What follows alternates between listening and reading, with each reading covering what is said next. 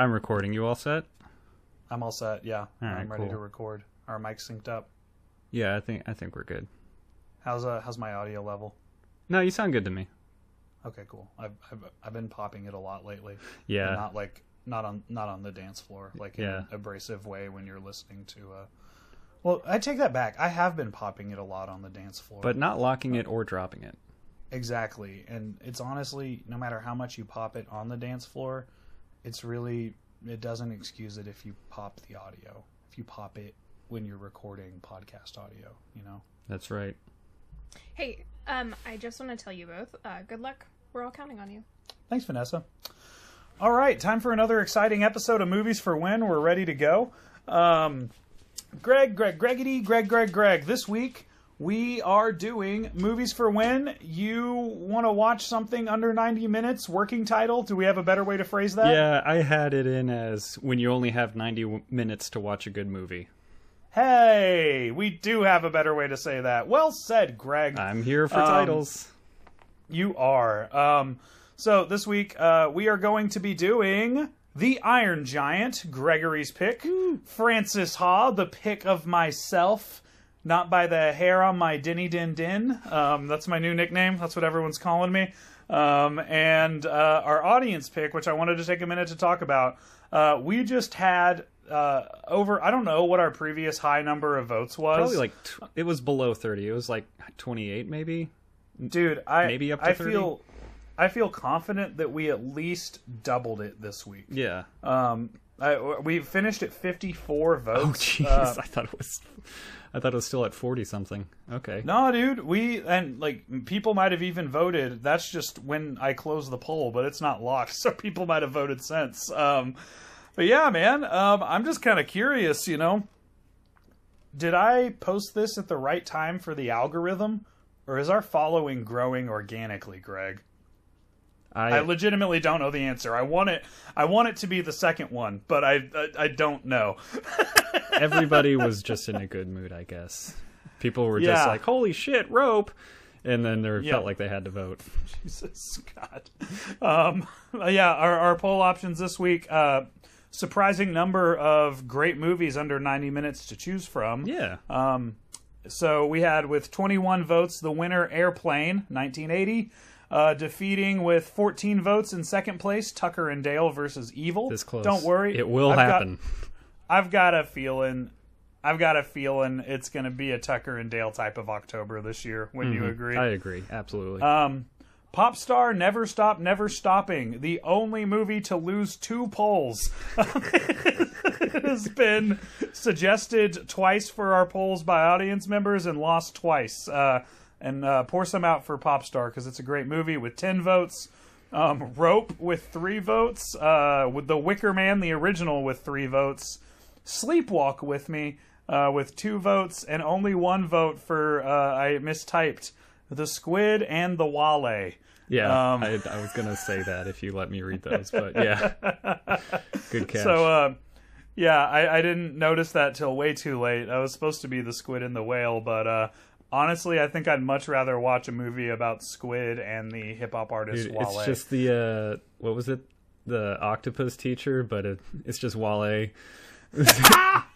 miscalling octopi squid.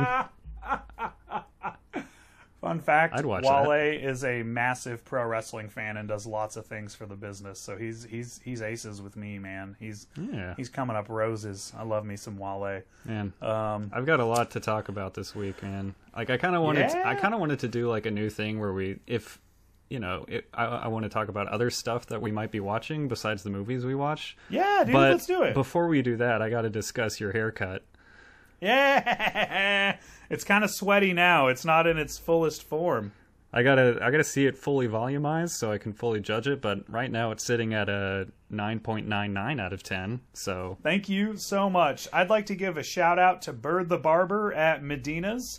I'm gonna be honest with you guys. I was just feeling myself and walked in there and said, I want a mullet and I want handlebar mutton chops. And you're the expert, and I know I am balding, so I want you to work your magic and do what you can with this hairline. And let me tell you guys, Bird is fantastic, and I'm not being hyperbolic like I normally am when I say right now in this moment, literally, I feel better about my personal appearance than I ever have in my entire life. wow, Yeah, I'm not joking. look at you. We must embrace the mullet. That's right. Self-confidence is sexy, and so is Denny. Hey,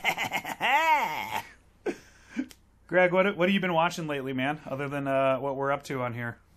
I did want to give some love to Jackass, which we saw in theaters the other night. Jackass I thought we were Forever. going to see that together, you motherfucker. I know, but she needed to get out of the place, and it was a night when you were busy. And sorry, you tell buddy. me this on the air. That's right. I'm sorry. I literally, tragically, looked up show times for this weekend, and they weren't posted yet. I was planning on it, Greg. Oops. Planning on it, you monster. How was Jackass 4? Ever. There we go. It was great, man. Get ready for some genitals, folks. I don't think we even need a spoiler tag that. It's Nope. Jackass 4. I'd be disappointed if there weren't genitals, Greg. Yeah. Unprecedented amount. Leah and I have also been watching Murderville on Netflix. Hey! We just So finished have we. the Sharon Stone episode. I'm not that far. Oh, it's great. What do you think of it? I really like it. I like it, but I don't love it. I want to like it more, and Mm-hmm. I think it's fun, but I want to love it, and I'm not quite there. I feel like a second season would do a lot if they learned from this season. I'm on the cusp of loving it though. But,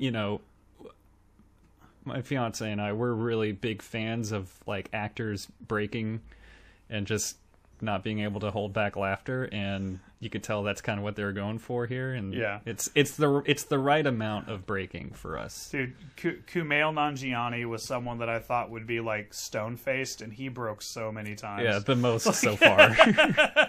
Without a doubt. No, I do think they have a great premise, and I honestly think the show is doing a lot more things than the guest actors are utilizing. From what I've seen, I'm only 2 or 3 in, and so I'm I think this will really benefit from people seeing it getting renewed for a second season, and the guest coming in with an expectation. Yeah. With kind of knowing what this is all about, because I get it's improv, but a lot of the times they just seem kind of confused. Yeah. The celebrity guests seem like they legitimately don't know what to do. And so I think familiarity with the format will help it out a lot. I think so. And I feel like in a few cases it doesn't feel like they were given enough time to really get used to what was going on. But I gotta say, man, Marshawn Lynch just seemed game for everything. Oh my he God. killed it. He's the best. He's the best so far, without a doubt. He's so If funny, you man. told me, and by the way, I found out who Marshawn Lynch is because of this show. Apparently, he plays a sport. Is that correct? Yeah, beast mode. What's he- runs really fast and really hard. Yeah, in a At football what- at what football sport? game. Football. Okay, cool. I have no Seattle idea who the dude Seahawks. is. Yeah.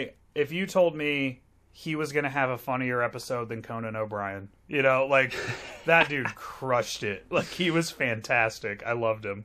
He's a great guy. All right. Yeah.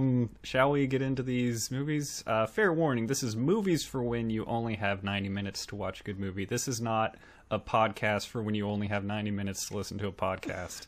I was going to say, my challenge to us is to make this podcast longer than the combined runtimes of the movies we're reviewing. Jesus Christ. Produced by James Cameron. Movies for when? If the podcast ends, your parents are getting divorced. No! Our podcast is part of the critically acclaimed long for no reason genre. Yes, a Tarantino-made podcast. Hey, Tarantino has reasons. James Cameron doesn't. Chapter 1, opening gimmicks. All right. Greg, but we're not going to say a bad slur. So here we go, folks. We're kicking off with The Iron Giant. This was your pick. I think it would be best if you do the synopsis. Yeah. Oh, wait, but where'd you watch it? I watched The Iron Giant on HBO Max. That is also where I watched it. It's available on HBO Max, folks. I wish you can watch it right there. I wish that was the case for more things. More on that later. Because, Jesus. The Iron Giant, 1999's animated classic. One of the final animated films of hand-drawn animation. It's an age where we're starting to incorporate CGI into our hand animation. I think it works very well. This is an animated movie which voice acting from Vin Diesel, Harry Connick Jr., Jennifer Aniston, the list goes on. It's a good flick. It's directed by Brad Bird, who you may know from both Incredibles movies, and Ratatouille. He wrote and directed those, and this was... that explains so much. Yep. Go on. It sure does. This was his first foray into animation. He was going to direct The Incredibles with hand-drawn animation, but that didn't get really lit until the move into Pixar. And then it turned into being all CGI. This movie has a story, though. Let me get into that. Brad Bird wanted to ask the question, what if a gun had a soul? Brad Bird's sister, unfortunately, was a victim of gun violence and passed away, and this movie is dedicated to her. And this is an exploration of the nature of gun violence and kind of the fear in our kind of cultural tendency to just default to violent response. It is set in 1957 in a small town in Maine, where a young boy discovers an iron giant, hence the title, has crash landed on Earth from space. We don't know from where or what his purpose is. Neither does he. He's got a bump in his head, you see? So he doesn't remember where he came from. He befriends the giant, who eats metal, tries to keep him a secret because the government is out to find him. There's stories of something wreaking havoc on the town, and the government's looking for him. So Hogarth, our young hero, has to hide the giant. Very fun. But eventually... of course, you can't hide a giant robot forever. He gets spotted. The army arrives and does violence. And TBD. We'll talk about what happens next. Denny, do you have a history with this movie? I do. Who's the... sorry, I saw this movie once in theaters. It came out in 99, right? Yeah. So I'm assuming I was 9 years old, and I thought it was boring. It didn't do it for me. And so as people have, it's become a kind of cult classic. People really like this movie, especially from our generation, but I don't even know that I'd call it a generational film. I have just kind of been like, dude, I'm honestly always down to give it a second chance. I'll try anything twice. I was 9 years old, like my taste have evolved. And I just never really had a reason to, because it's not like I wanted it so bad, but I was always willing. Right. That's what this podcast is for, kind of. Yeah, honestly. Yeah. So I was really excited when you picked it, because I was like, dude, yeah, finally. Gave me a reason to check it out again. I'm down. I want to know what everyone's talking about. And, man, I'd honestly put it in the category of I appreciated it. I respected it. It is not really my cup of tea. Mm-hmm. I still thought it was pretty boring up until the third act, which I thought was really good. And I'm not going to pretend I didn't really powerfully feel something when that screw rolled out the window. but that was also the last moment in the movie, and I kind of needed that a little sooner, you know. But who'd you say the writer-director was? Brad Bird. Brad Bird. Dude, I've felt like I've been taking crazy pills my whole life. I do not like The Incredibles. I don't like it.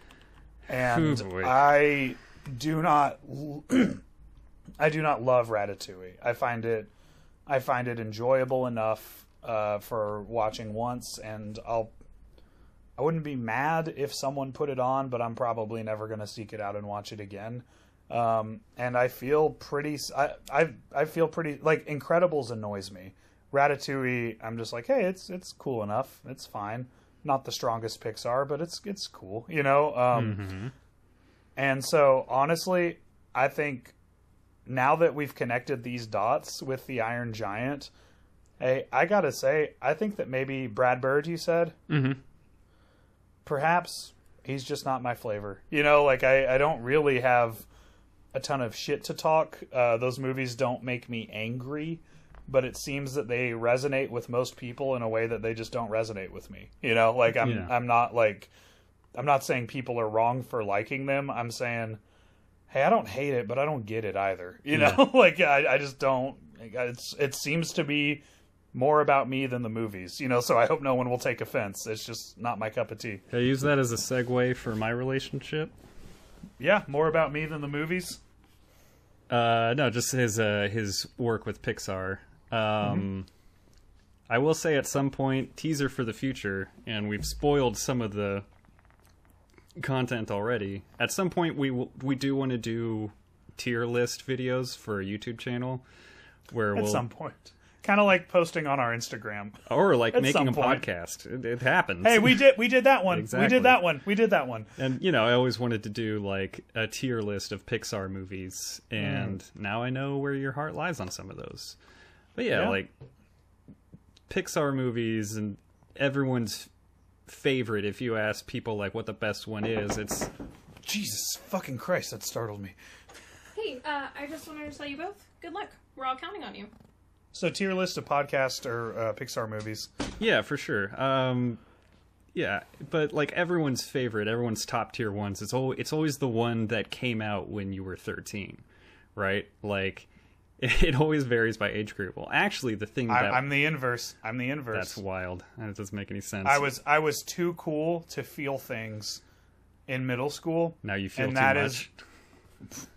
Yeah, it fucking got me on the back end, by the way. Greg's not making a joke. That's how it works. If you numb your feelings, you will intensify them, and they will catch up to you, and you will feel a lifetimes of emotions around the age... 26 in my experience, and it's going to take about 6 years before they kind of level out. So anyway, no, but like the 3 Pixar movies that came out when I was in middle school were Finding Nemo, Monsters Inc., and The Incredibles, and I saw them all in theaters. I do not have a sentimental attachment to any of them. I've gone back and been like, hey, Finding Nemo and Monsters Inc. are pretty good, but they're not like my heart's movies, you know? Incredibles annoys the shit out of me. I don't think Edna Mode is funny. I think the premise is lazy. No capes! It's the whole joke. She's short and physical and aggressive and has an accent, and she's voiced... Hey, guess what? She's voiced by Brad Bird. How fun is that? Okay, now... I'm fully solidifying your points here. No, absolutely. Clearly, someone who reminds me of Brad Bird has wronged me in some way, because I think so. His greatest successes piss me off. Like I never knew that until now. This was all seemingly unrelated information to me. But go on, describe your relationship. Yeah, I'm just gonna go ahead and tell my fiance to skip this episode, or at least this first segment. I want Leah to like me. Yeah, all that to say, this movie was one of my, it came out again when I was 9. It was in the VCR player constantly. I was rewinding it, playing it again, rewinding it, playing it again. I watched this a ton as a kid, so I've got a lot of emotional attachment to it.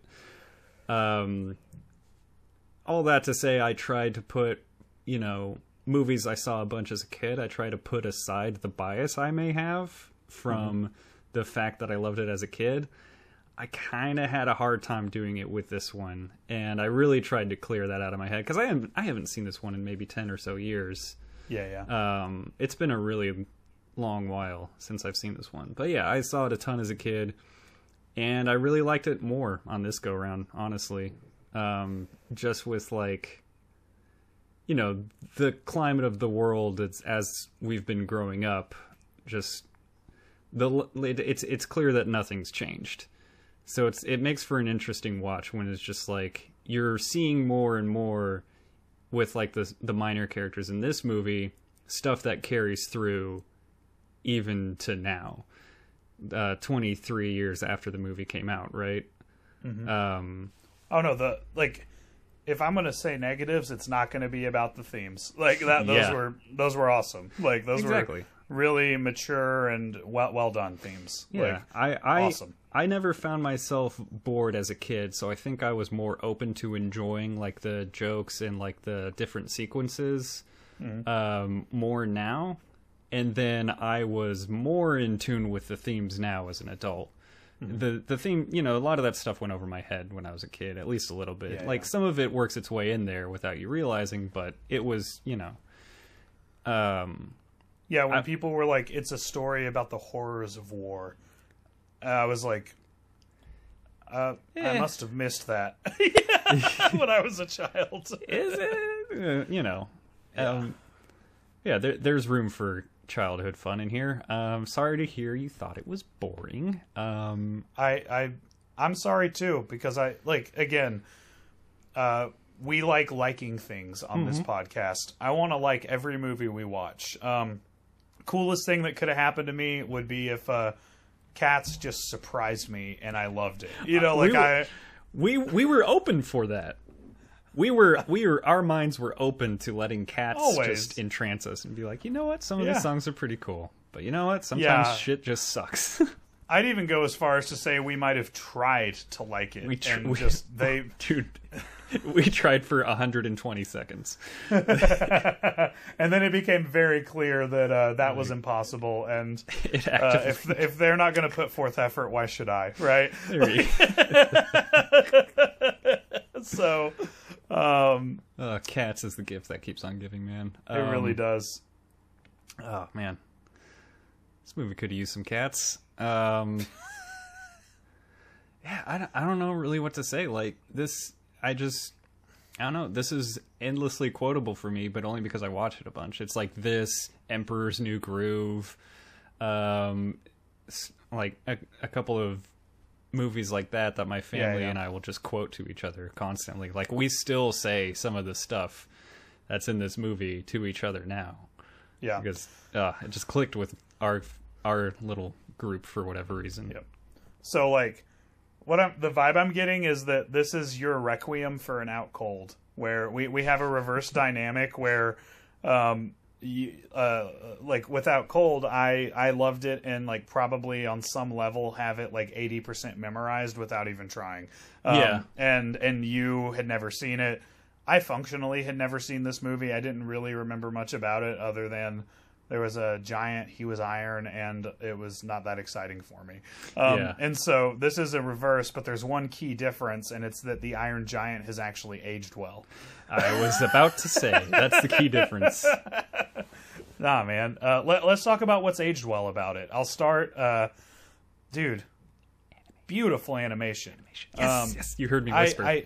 I didn't hear you whisper until I'd already said it. But dude, so... And again, this is something that's just because of the time I grew up in and not because it's better. I really like 2D animation. Me too. I really, really like it. And I also really, really like 3D animation. And Me too. I don't see any reason why we couldn't have had both. You know, like you get Pixar movies and you get Iron Giants. You know, like that would have been awesome. A little side note, I don't understand why we couldn't get more of a mix. Like this was such a tiny window, and like this and Treasure Planet are like really the only examples I could think of like integrating the two together. Like I'm sure well, like there's you see it you see it for scenes in like The Great Mouse Detective and Aladdin. And if I recall correctly, Aladdin's correct, I want to say the second Pokemon movie. It was kind of a hybrid at times. I think I saw that once. Yeah, the Lugia one. But yep. Hey, you and my dad made the same joke, except he beat you by 20 years. But even in those movies, it's the kind of thing where you're like, yeah, this would have blown my mind in 1993, but even then, I remember looking at it and being like, this is kind of breaking my immersion. You know, like the world around the world we've been in is changing, and that's absolutely not the case of the Iron Giant. Seamless mesh, you know, just like perfect combination of 2D and 3D. And usually when we got that, and Greg, you know, I also feel similarly about The Emperor's New Groove as I do to Iron Giant. I'm not trying to shit on your cake in the middle of your birthday party, but it's not my favorite movie. For Emperor's New Groove and Atlantis and basically every Cartoon Network original from the late 90s to early 2000s, I hated the animation style of like very square people with square fingers and really thick, square, angular black outlines on all of them. It's just not an animation style I dig, and this didn't have it. This was like right what I like to see in my 2D animation. I wasn't a huge fan of Atlantis, but I think I was more open to that kind of stuff because I have tiny little arms and giant long hands. So I kind of look like that animation style. I think that's why I'm a little more open to it. Perhaps it's because, you're more angular and I'm more round. I prefer more round animation. I've got all these fucking triangles. I've gotten this isosceles ass body, and I've just got to like watch something that accepts ass me. Body. I gotta watch something that really accepts me for who I am. Those movies did a whole lot for trapezoidal human representation in cinema. And I will never downplay that. I appreciate your respect for that. Greg, what did you love about the animation, my man? This is like the little kid response of all of it. But just like, I love seeing you this giddy. Please keep going. Like, I don't want to be a negative Nancy on any of it. You're making me happy. No, I think my favorite animation that I've seen in a movie, my favorite animated movie that's like not necessarily maybe the strongest story, but my favorite animated movie I think has to be what is it called? Rescuers Down Under.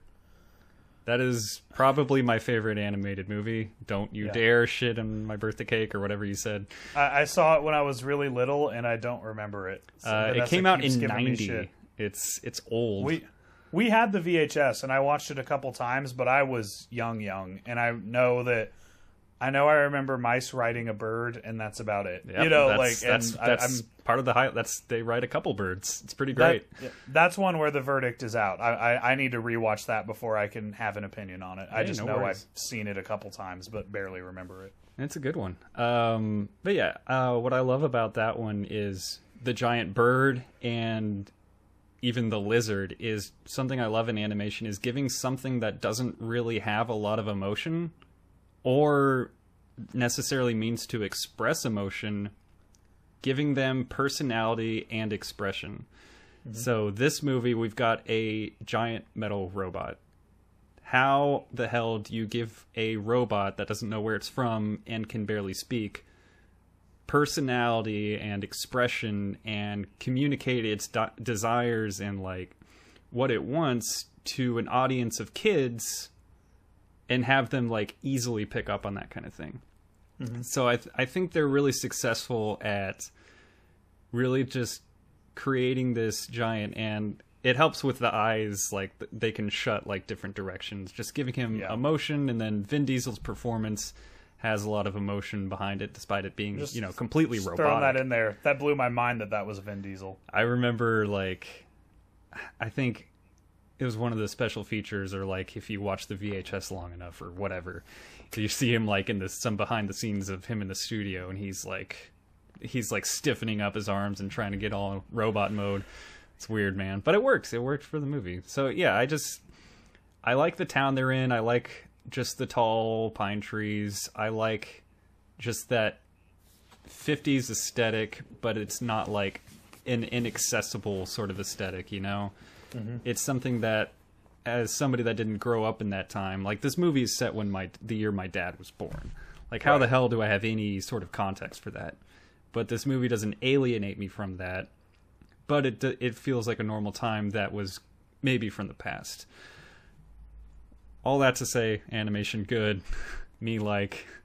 Yeah, I lost my train of thought at least twice, but I got there. It really was fantastic. And, you know, like while you're on the Giants portrayal, I thought they did a really good job of making some subtle changes to him that could show you he's either adorable and innocent or aggressive, right? Like they could make him real scary really fast, and they did a really good job of representing that visually. But that he was harmless if you just left him alone and tried to be his buddy. He was kind of just more of a scavenger than anything. His attacks were always like defensive. You know, that kind of seemed like his style. Yeah, man. Hey, I got a question. What's up? The name Hogarth, is that a reference to something? Is that like a book character? Or? I don't think so. Not that I know of. I do like that. What's the government?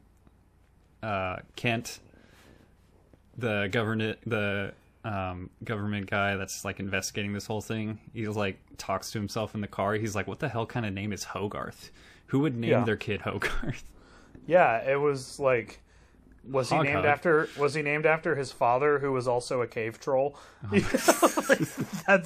That's what's named Hogarth. They have a cave troll. Round of applause. Okay, before I made fun of it, I wanted to know if he was like named after some sort of Captain Nemo type character that he symbolizes, and I'd look like an idiot for not knowing it. Yeah, unless it's like maybe I do, but at least we both look dumb. Because we both don't know it. Dude, it would be terrible if it was like Brad Bird's uncle who also died.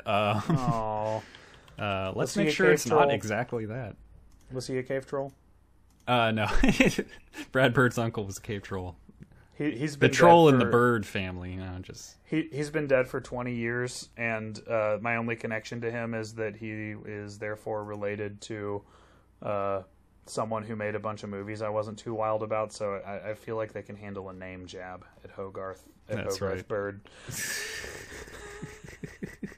if he ever existed. I think did you relate to Hogarth at all? Did you have any did you feel any connection to him either when you saw it as a kid or now? Did you ever feel like I kind of understand what this kid's dealing with? You know, I would do things like he did. Like, I remember one time my mom told me to stop playing in the attic, and I was so into my, like, fantasy world that I was telling her that the mud monsters from Mars, which were on the cover of a Goosebumps book I liked, were in the attic, and I had to go fight them. You know, like, so I remember doing things like that. But as far as the movie goes, I didn't really feel like I had an opportunity to connect with him. You know, like, it was like... I felt like he was a pretty boilerplate,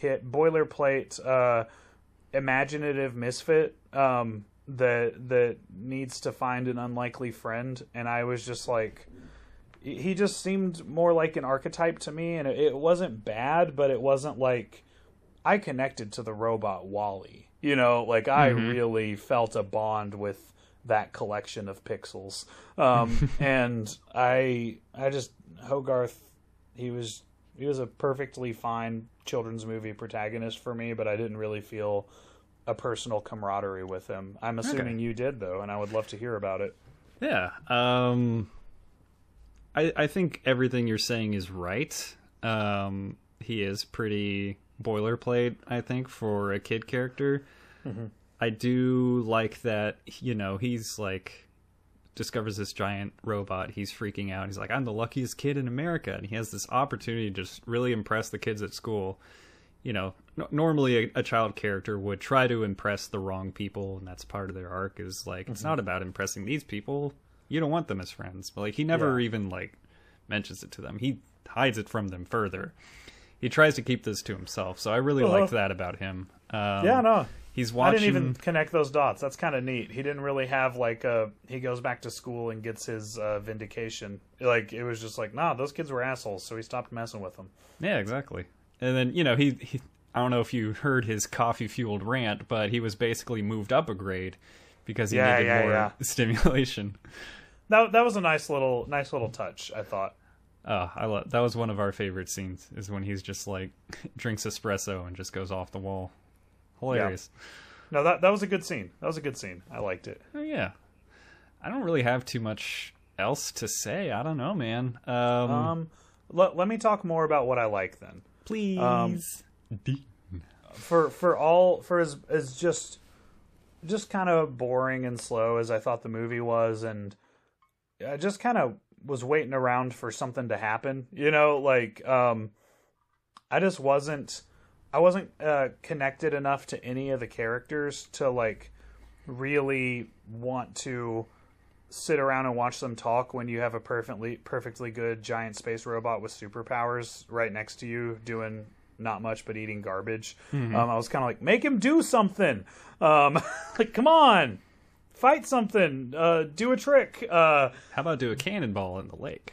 That was pretty cool. And his little railroad hijinks was pretty high, very tense. I liked it. But yeah, for all that, dude, when we got to the third act, I was with it. I was there. I was like, if the whole movie had this kind of like stakes and action and just making me care about something and feeling like I might lose it, you know, and so maybe that's it. It was like the stakes were always that Kent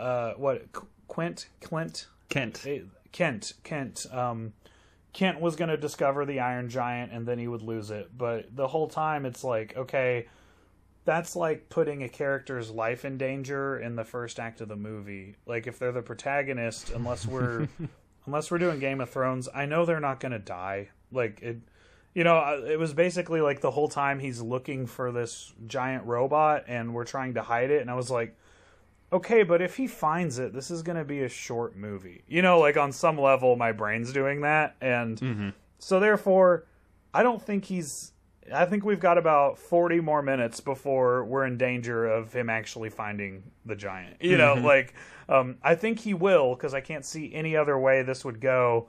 But I think I'm going to have to sit through 40 minutes of will they, won't they. You know, like, and I didn't need it. I didn't think it was compelling. However, once they will-they'd, once they willed. They willed. There was a way, but now there's a will. Dude, I really liked the third act of this movie. I thought it was really fun. I thought it was captivating. I thought they made me feel powerful emotions of sadness at injustice. You know, just like something wrong is happening and it's not gonna be righted. You know, like this is. I just was like, dude, this. I fucking hate trigger happy warmongering governments. You know, like why do we have to just? This is why we can't get nice presents from aliens, because we'll just start shooting at them. Which I also thought it was really cool that a children's movie in 1999 was willing to portray the United States military as anything other than always right and always good. That's a note I have. That's bold. Yeah, that's in bold. 1999 and set in, you know, pretty soon after World War II and after the Korean War, when, like, you know, it's the greatest generation. The military is completely revered. Like, even the main character has a BB gun and, like, an army helmet. Yeah. But yeah, go ahead. No, it was, and they were, like, making fun of, like, all the atomic age propaganda. Like, they're mocking it and calling it stupid. You know, like, doing little jingles about how you're gonna die, but duck and cover. Yeah. Like, you know, like, that stuff was really, really good. And, yeah, man, I thought they had a really strong ending, and as much as I will sit here and say, I didn't really care about the giant, I didn't really feel connected to Hogarth, hey, I was almost crying when that little screw that he got to keep just starts rolling towards the window. You know, like I was really really close to tears. I just want to tell you both, good luck. We're all counting on you. Thank you.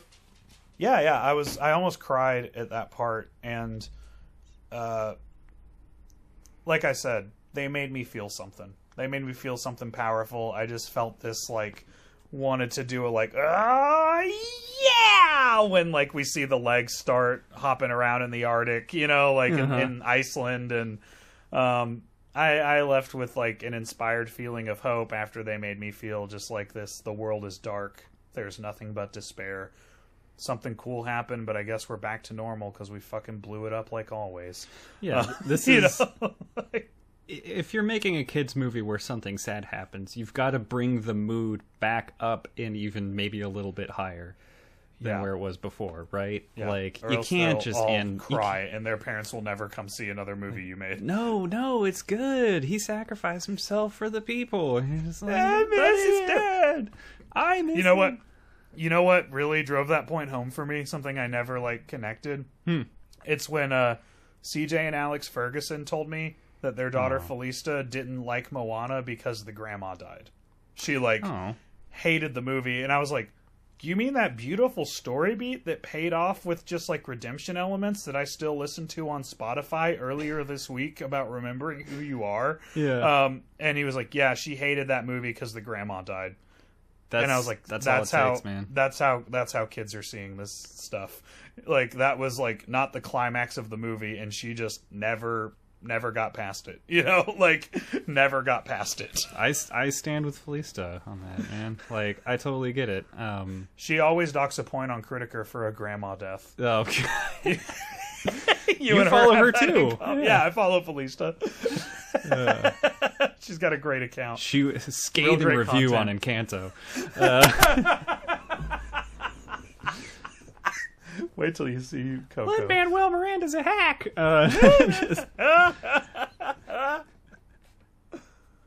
Oh, Greg, you froze on me. Are you still here? Yeah, we're back, baby. Okay. Yeah, he's not a hack. That's a good movie.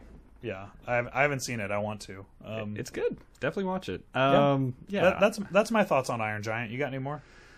Yeah, I think that's about it. I there was so much that I didn't have. Maybe not the time. I just didn't really feel the words to kind of express how I felt about everything.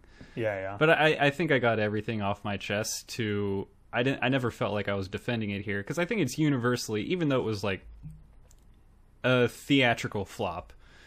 This Brad Bird says one of his biggest regrets was rushing this out to theaters because he thought he had a hit, and then it needed some more time.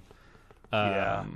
But honestly, he got it in right before 9/11. Too much time, and you can't criticize the military for 20 years, you know? So. Ooh, buddy, yeah, this was not have been well received.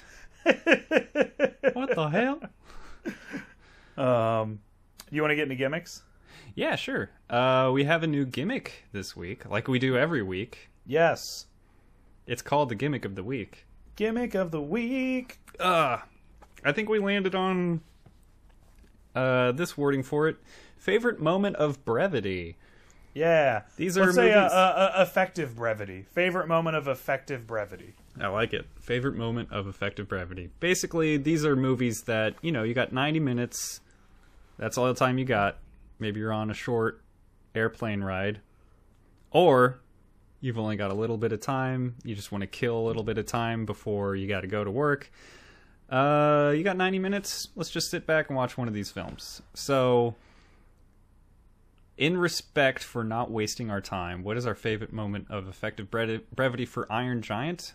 Mine is we're not wasting our time to get the giant in the movie. He's the title. He's on the poster. We saw him in the intro. We basically have the giant crash land on Earth, and then we establish Hogarth with 2 scenes, and then he finds the giant. They don't waste our time with the giant. The kid wastes our time with the kid. We do meet the kid after 30 minutes. It's bullshit, stupid, and sucks. This movie was just like, no, it's about the giant, baby. Here he is now. We spend exactly as much time as we need figuring out Hogarth's character and his relationship with his mom. We're right on our way to his relationship with the big robot. You know what? That's the antithesis of one of my pet peeves, and I hadn't even thought about it or given it credit until you said that. So, Brad Bird, I acknowledge thee. That's awesome. Good point, Greg. I didn't even think about that, but you're 100% right. Mine is simply Hog Hug. Why say a whole name? Why say a whole name? It's effective brevity. He figured out who it was simply with Hog Hug. And that's still a more normal name than fucking Hogarth. Dude, love it. That could have been a favorite line. Yeah, I didn't pick it, but that's top notch. Yeah. Speaking of favorite lines, Denny, what's your favorite line for the Iron Giant? Something that we didn't talk about that I did love is that there is a running thread of people pretending they're pooping for a long time so they can carry out secret operations in the bathroom, and that's not an innuendo. Constipation as a stall tactic. Yes. Rules. So my favorite line from the movie was on that theme of when we hear Hogarth grunting in the background and one of the adults says, "This sort of thing is why it's so important to really chew your food." Because it's like, I was like, does this guy think he's in there trying to shit out an unchewed burrito and that's why he's straining? It's gotta be something. So that was my favorite line. What was yours, Greg? This is one of the quotes that I was talking about earlier. It's something me and my family will say every time we forget something. Hogarth is watching a black and white sci-fi horror movie on the TV, and it's just poorly acted, and it's this scientist tapping in, like trying to resurrect a brain and recreate human life, and it's this cheesily acted scientist, and he's got to get back in the lab, and he says he's leaving with the dame, you see, and he says, "Darn, I seem to have left my keys in the lab." And me and my family say that all the time. Especially if we forget keys. You love to hear it. You love to see it. That's awesome. What's your critiker score? I try to, I was ready to decrease it from my original score. Keeping an open mind and trying not to have a bias of, like, the childhood frame of mind. But more maturing on my part has opened my eyes to the themes and their relevance and their permanent relevance. So I kept this one at a 36 out of 40. Nice. Very nice. Mine's a similar rating on a different scale. I gave it a 34 out of 50, which is passable, decent, better than probably the majority of movies that have ever existed, but that's also because the majority of movies that have ever existed probably suck if you, like, looked at all of them, like, ever. Well, guess what? We're gonna have to watch all movies now. just to know. Just to figure this out. Just a solid 34 out of 50. That's I'd rank it at about a B, a solid B. Nothing bad to say. Honestly, I'm probably the weird one. Not really my thing, is all I'd say. Yeah. You are who you say you are. Be yourself. A superstar? Buddy. A superstar? I, Superman.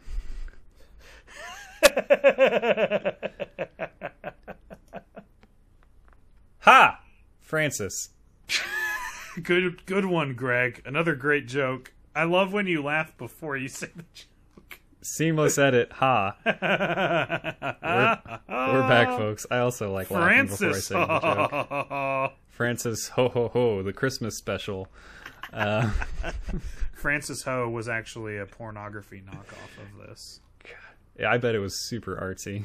It came in a 2-pack with Debbie Does Dallas. Yeah. But yes, it actually was very artsy. It was all in black and white, shot in a shitty Brooklyn apartment. Yeah, you could see the genitals better than Jackass 4 in that black and white digital. But no bee stings. The sharp lighting was. There were some bee stings on the genitals. you pay for DVD pornography. You want to see some genital torture, okay? Denny, before you make me too Francis horny, let's. Dude, did you see the Oscar nominations? They went up today. Yeah, I was fairly unmoved by most of them, but I was pretty hyped for our girl Kristen Stewart getting the best lead. Right? I need to see that movie, and I will never see that her. movie because I don't care, but I'll bet it's good. But that is the exact type of shit that I'm like, miss me with it. Good for you, but I'd rather just go to work than watch Spencer. And honestly, the most notable thing Princess Di ever did was make a Beanie Baby, and we just reversed. I couldn't do it. I've been wanting to do most a bit. notable. It's a character that I'm working on. It's called in the spirit of Zach Galifianakis. The character is called The Guy Who Thinks Princess Diana Was a Famous Beanie Baby Designer. And that she made the bear and not the bear was made in tribute to her. And that she's still alive. I don't get why everyone loves her so much. She made one Beanie Baby and it was overpriced. Nowadays she would make an NFT baby. Am I right? Fucking dab. Damn it. Cry laughing emoji turned sideways, bottom text. And that's how you make a meme, ladies and gentlemen. That is how you do it. Post it on my Facegram site. All right. For more meme content, follow us on Instagram, and maybe we'll post one if you're lucky. The meme is the page itself. We're only posting the NFTs that we own. I want to see how many followers we can get without posting. I just got we're only posting the NFTs that we own joke. There we go. Because there's no post. / will own. Right. Please never talk to me about that bullshit. All right. I love how quickly NFTs went from, it's the next Bitcoin to just an absolute punchline from everyone. Like, no one takes it seriously. No, for me it was instant. There was no. No. I'm talking culturally. Okay, I was immediately like, "Who gives a donkey dick?" It was a punchline immediately. I've never seen such an obvious grift in my life. And they thought Funko Pops were the next Beanie Babies. Holy shit! Then what are NFTs? The next shit I took and flushed that no one ever thought about again. Yeah, I was kind of curious about it because I was like, oh, it's like something that you actually own. Like, this has a lot of weird, dangerous implications, but I'm curious to see what, they'll come up with. How about a monkey that wears different clothes? Like, oh, fuck, is this it? Like, well, that was my thing is, like, WWE released some for, like, $1,000 or something, and they were, like, very disinteresting and generic pictures of wrestlers, and I was like, Google images. I was about to say, I can't wait to do an image search for these and just see them anyways. Yeah, dude, no, but I was like, it's not even like I get the the speculator market of will the ownership be valuable? If it is, you're a hero. If it's wrong, well, I don't know. Literally don't care. My eyes are glazing over. I don't care, and there's also no way to predict it because every time someone has tried to predict something like this, they failed. My personal opinion as a toy collector, if you view collecting as an investment, I think someone needs to tell you what an investment is and how it works. You're going to have a very fucking bad time. Your data is, will people be nostalgic for this? And if so, will it be hard for them to find in good condition? And that's pretty difficult to predict. So anyways, no, but like, all I'm saying is like, it's not even that they made NFTs. It's that they were so fucking lame. Like, it was like, dude, it's like literally just The Undertaker standing there in front of a generic background.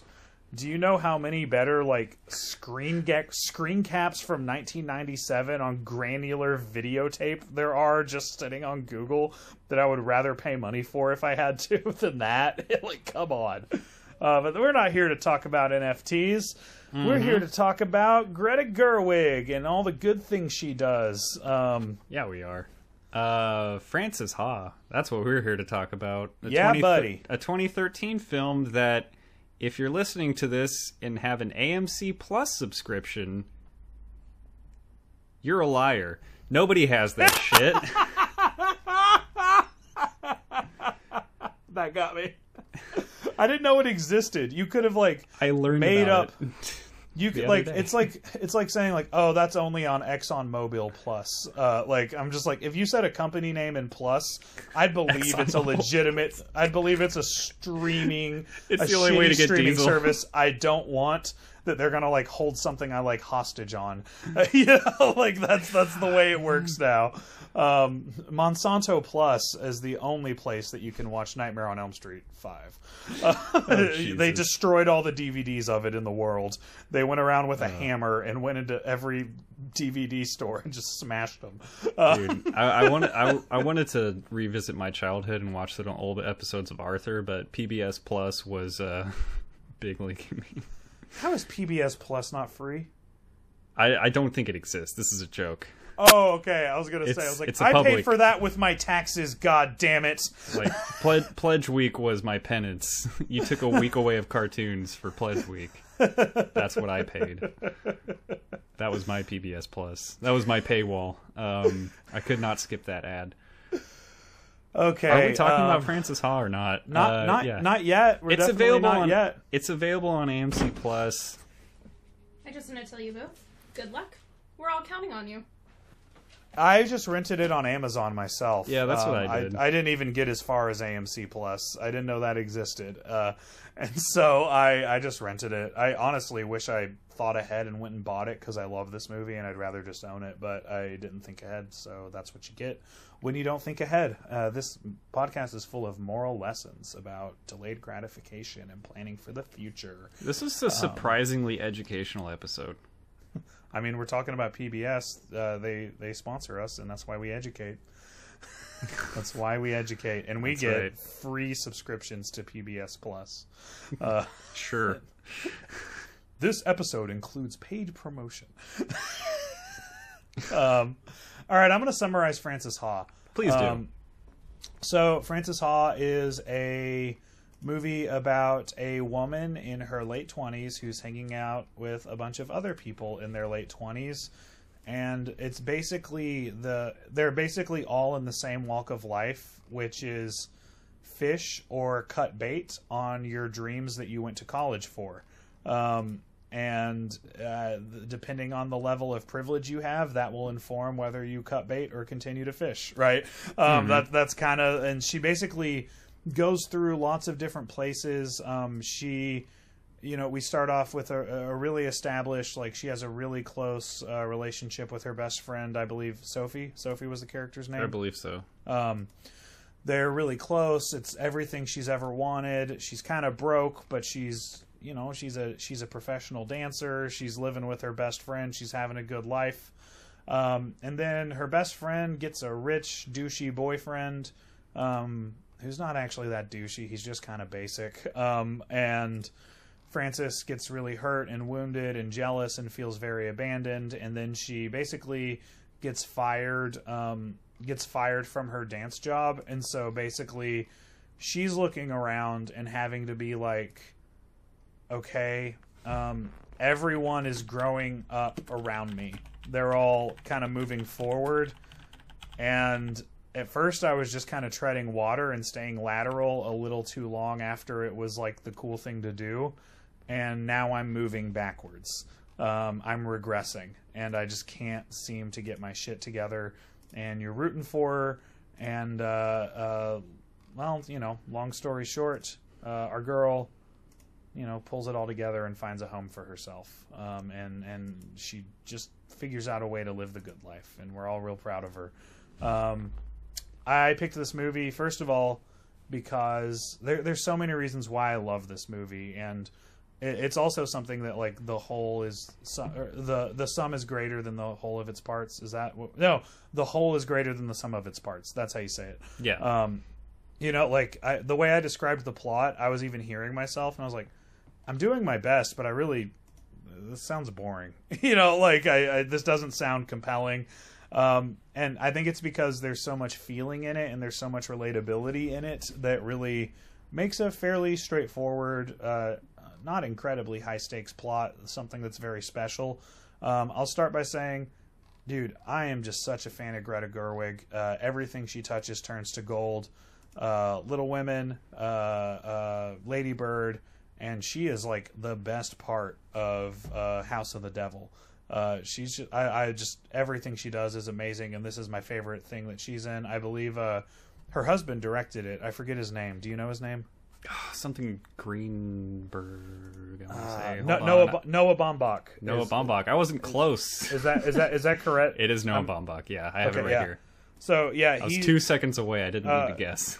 He and Greta Gerwig are married, and they collaborate on a lot of stuff. And I did not know that. Yep, it's great cool. whenever they do.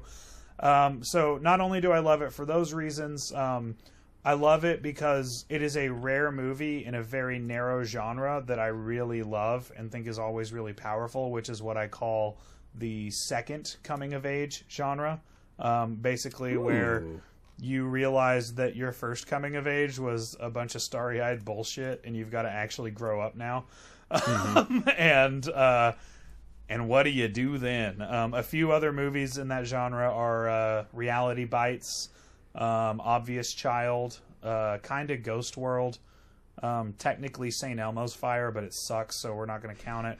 But that movie fucking blows. John Hughes wannabe Ash, Brat Pack, wish they were shit. Yeah, I don't know. I love it for those reasons, and also, dude, I really love it for, this is the most female gaze movie that we've covered on this podcast. Those are called lesbians. Oh, excuse me.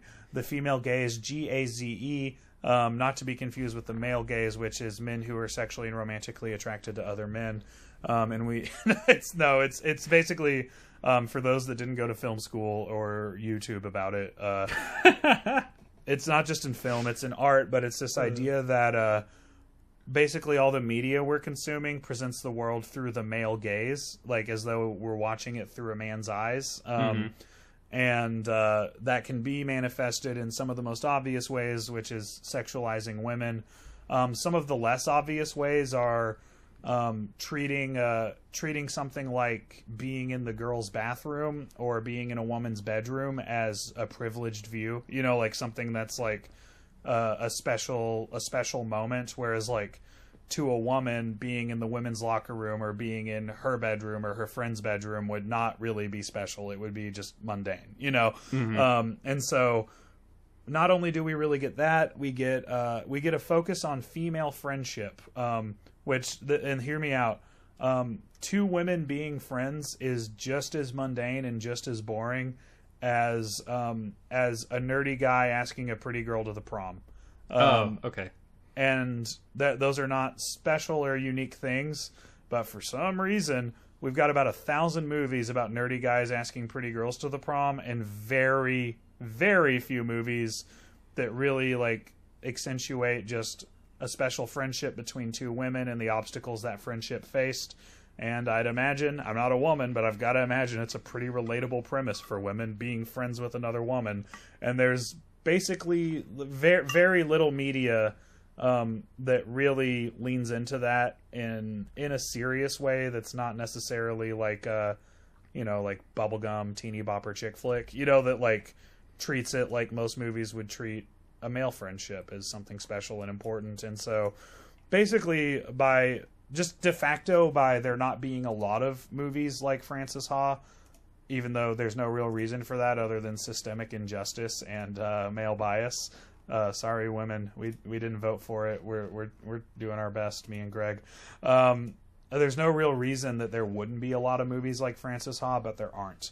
And so for that reason, Frances Ha is really special. Like it really stands out as something unique, even though it's really covering something really basic, which is two women are very good friends and life changes and they have to figure out how that's going to affect their friendship. That's really not high concept, right? But there's just not a lot there's not a lot of movies that would be like, and that's the movie. That's what it's about. That's not a factor of it. That's what the movie's about, So yeah, that's my relationship with it. Is I saw it once a couple years ago. I really liked it, and I've been waiting for an excuse to rewatch it ever since. And I finally found one when I realized it was under 90 minutes, which blew my mind. Greg, what's your relationship with Frances Ha? Well, damn. After all that, my relationship with this movie, never seen it. Cool. I was I was surprised to learn that this one was under 90 minutes. I had heard of this movie. I do like Greta Gerwig because Lady Bird, I really like that. I was really high on Lady Bird. So I was familiar with at least her name in some sense. Man. I actually, sorry, go ahead. Didn't know anything about it, didn't like the title until I got it. We're gonna get into that. We're gonna get into that. This is where you should watch this movie.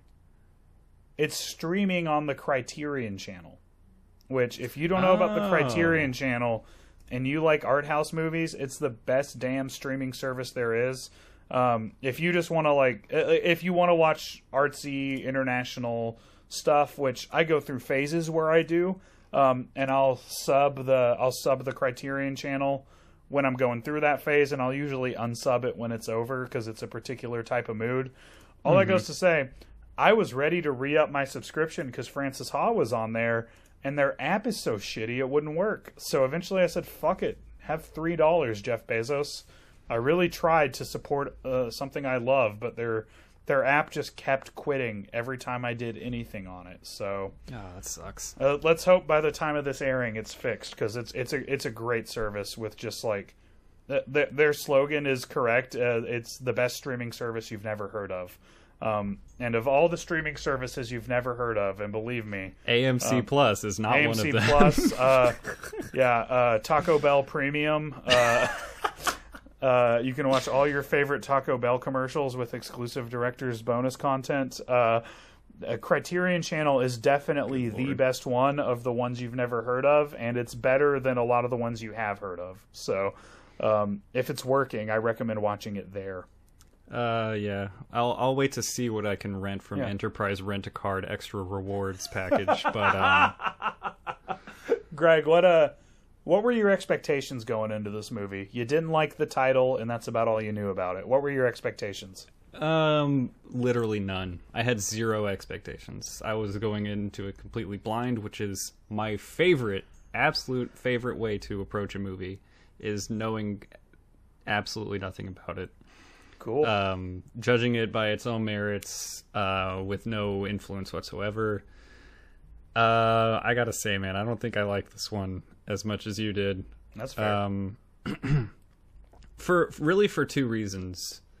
Because everything that you said that you really liked, I definitely agreed with. I do like a film that is willing to explore just like the mundane female space, just like the mundaneness of life, whether it's women and the men around them, or just like people in general. Like I'll go for a movie that's doesn't really like have a huge conflict if it is compelling, like just personal growth and emotional kind of story. That's like, that feels like more authentic and raw and relatable emotions, and I feel like this movie definitely captures it. But the two things I don't really enjoy are, this is just a dumb thing from me, but like the broke New Yorker thing is just like an aesthetic that I'm completely sick of. But to this movie's credit, at least nobody goes like, man, I'm just so broke, but I just love this city. Like we don't need New York to be advertised anymore. Like I'm sick and fucking tired. So this comes down to a. Sorry, go ahead. Yeah, I'm just sick and tired of movies that are just like heralding New York as like the greatest place in the world. I went there for a week. It was fine, and it's just like there's other places exist. Is all I'm saying.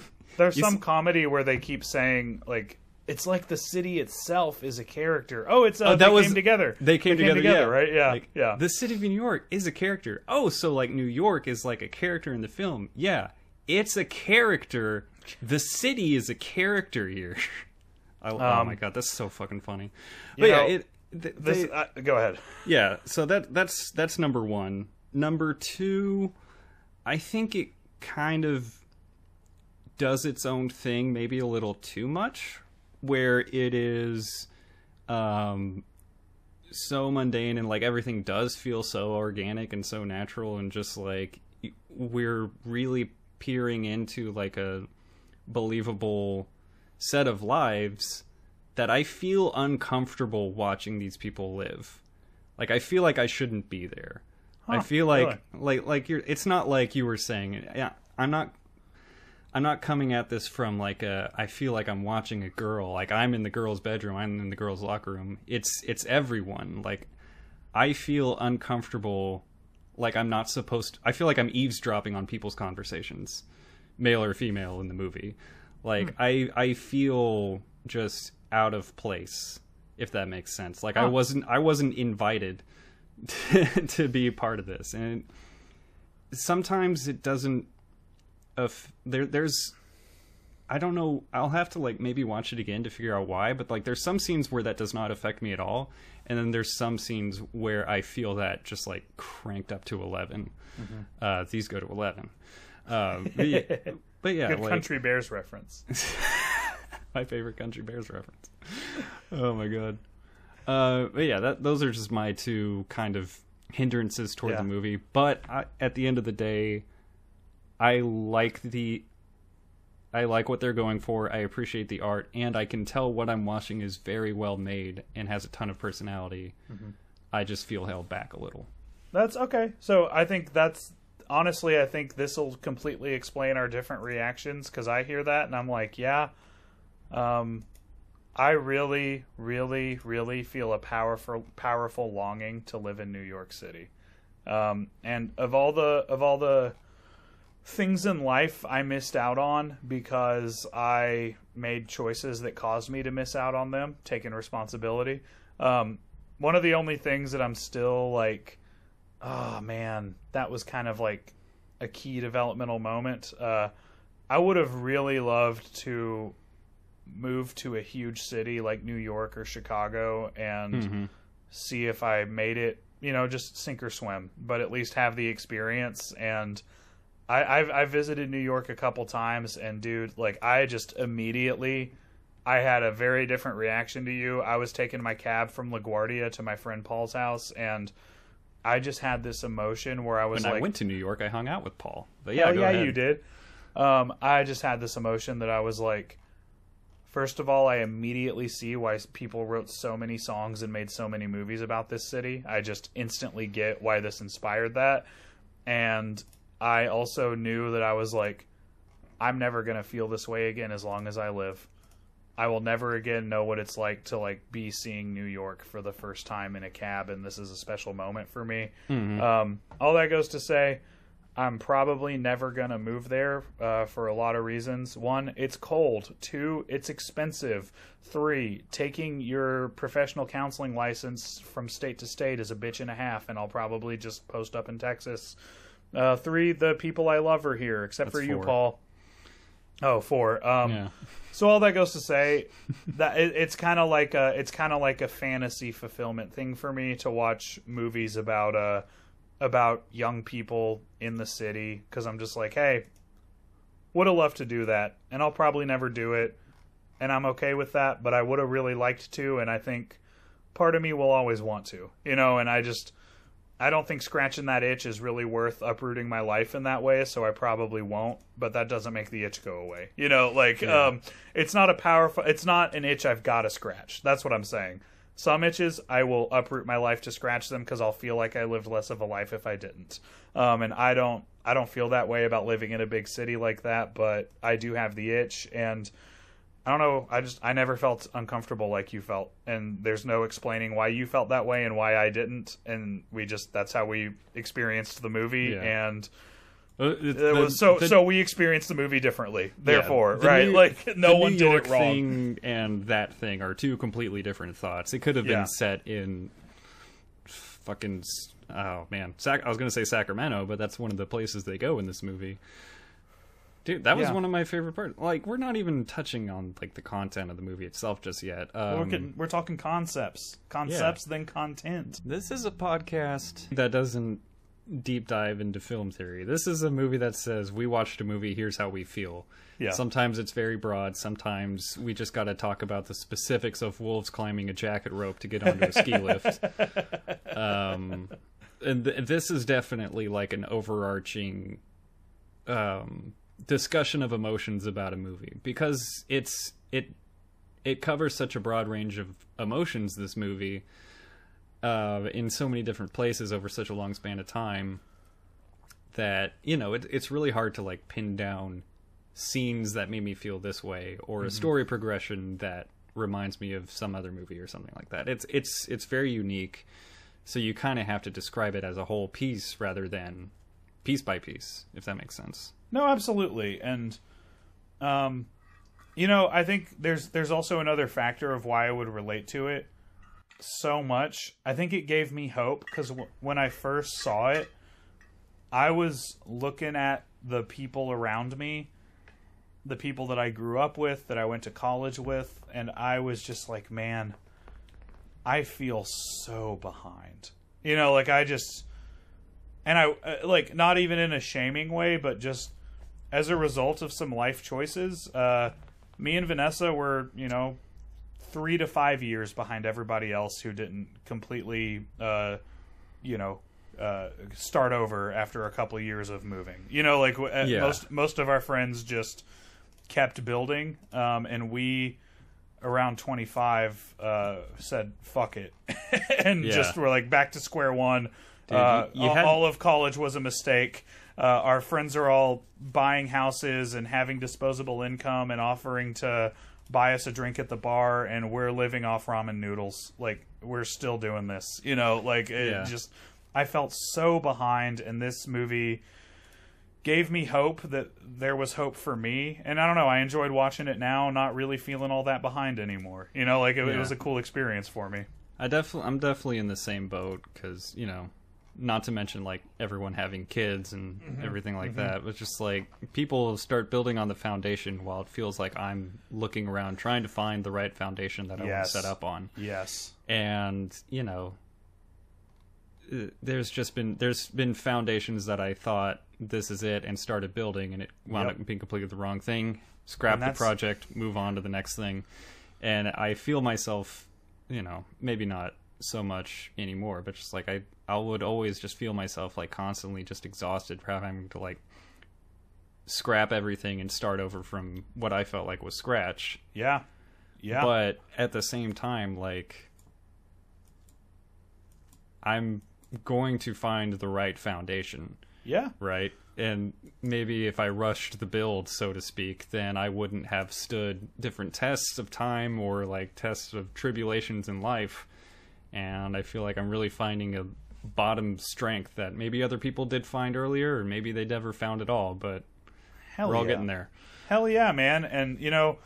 houses. They're good metaphors. Love that. No, your metaphor is going to be a talking point for a discussion I want to have in a minute, because you said something that just really struck with me. Don't you dare say you suck at metaphors. No, I said houses are good metaphors. Oh, I thought you said, and how much do I suck at metaphors? Oh, no. Houses are good metaphors. Yeah, I was like, this movie is about a house. But I wanted to say something that a professor I looked up to said a lot to me, or said once to me that I think about a lot, which is when I was telling him some of these concerns, he was just like, Denny, you are living an atypical life.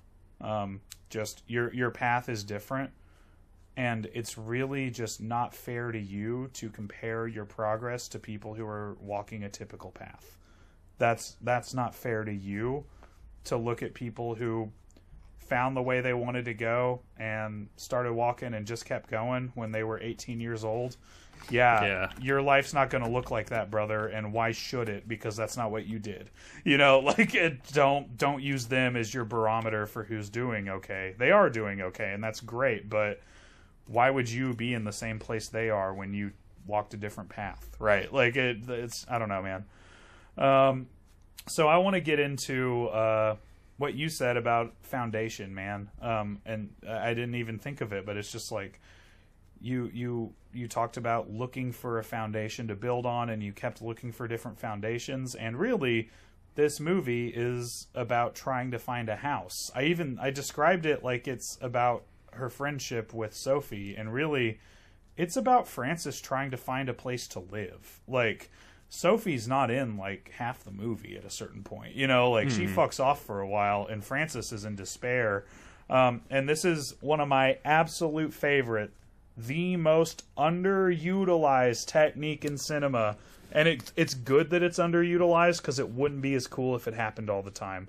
But it is using the title to manipulate your audience's expectations. And in this movie, if the movie was called Frances and Sophie, you would have had a very different movie if you played it exactly the same, but it wouldn't have had the same effect on you.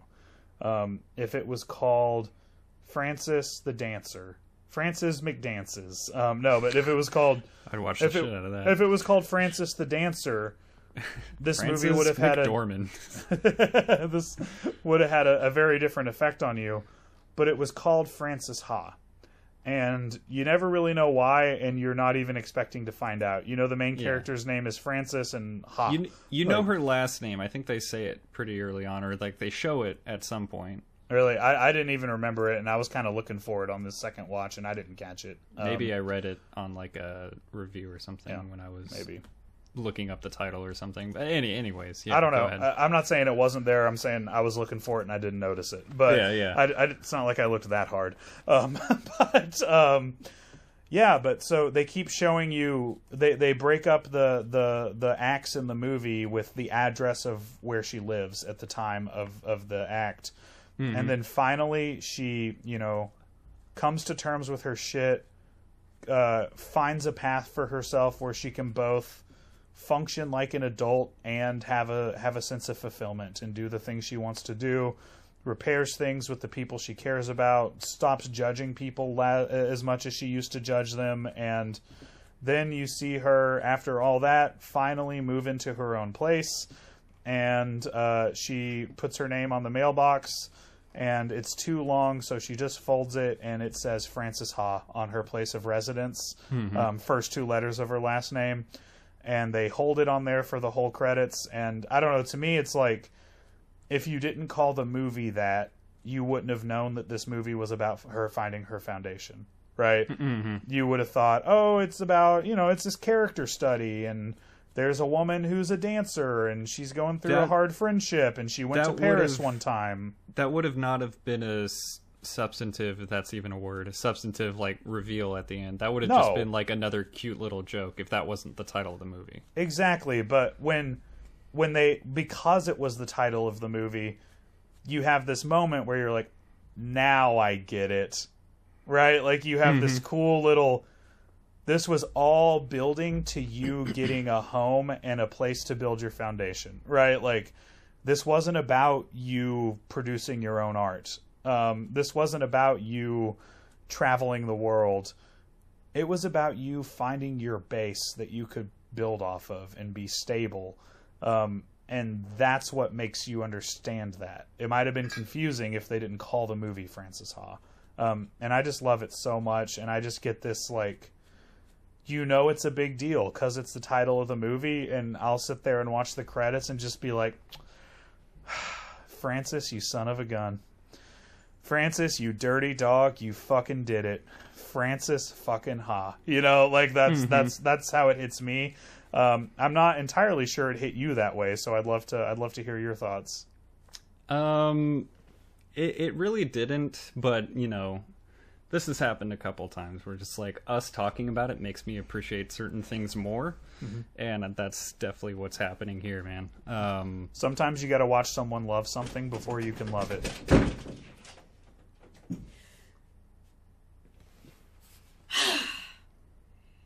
I just want to tell you both, good luck. We're all counting on you.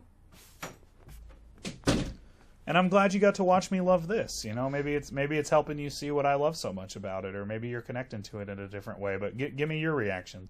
Yeah.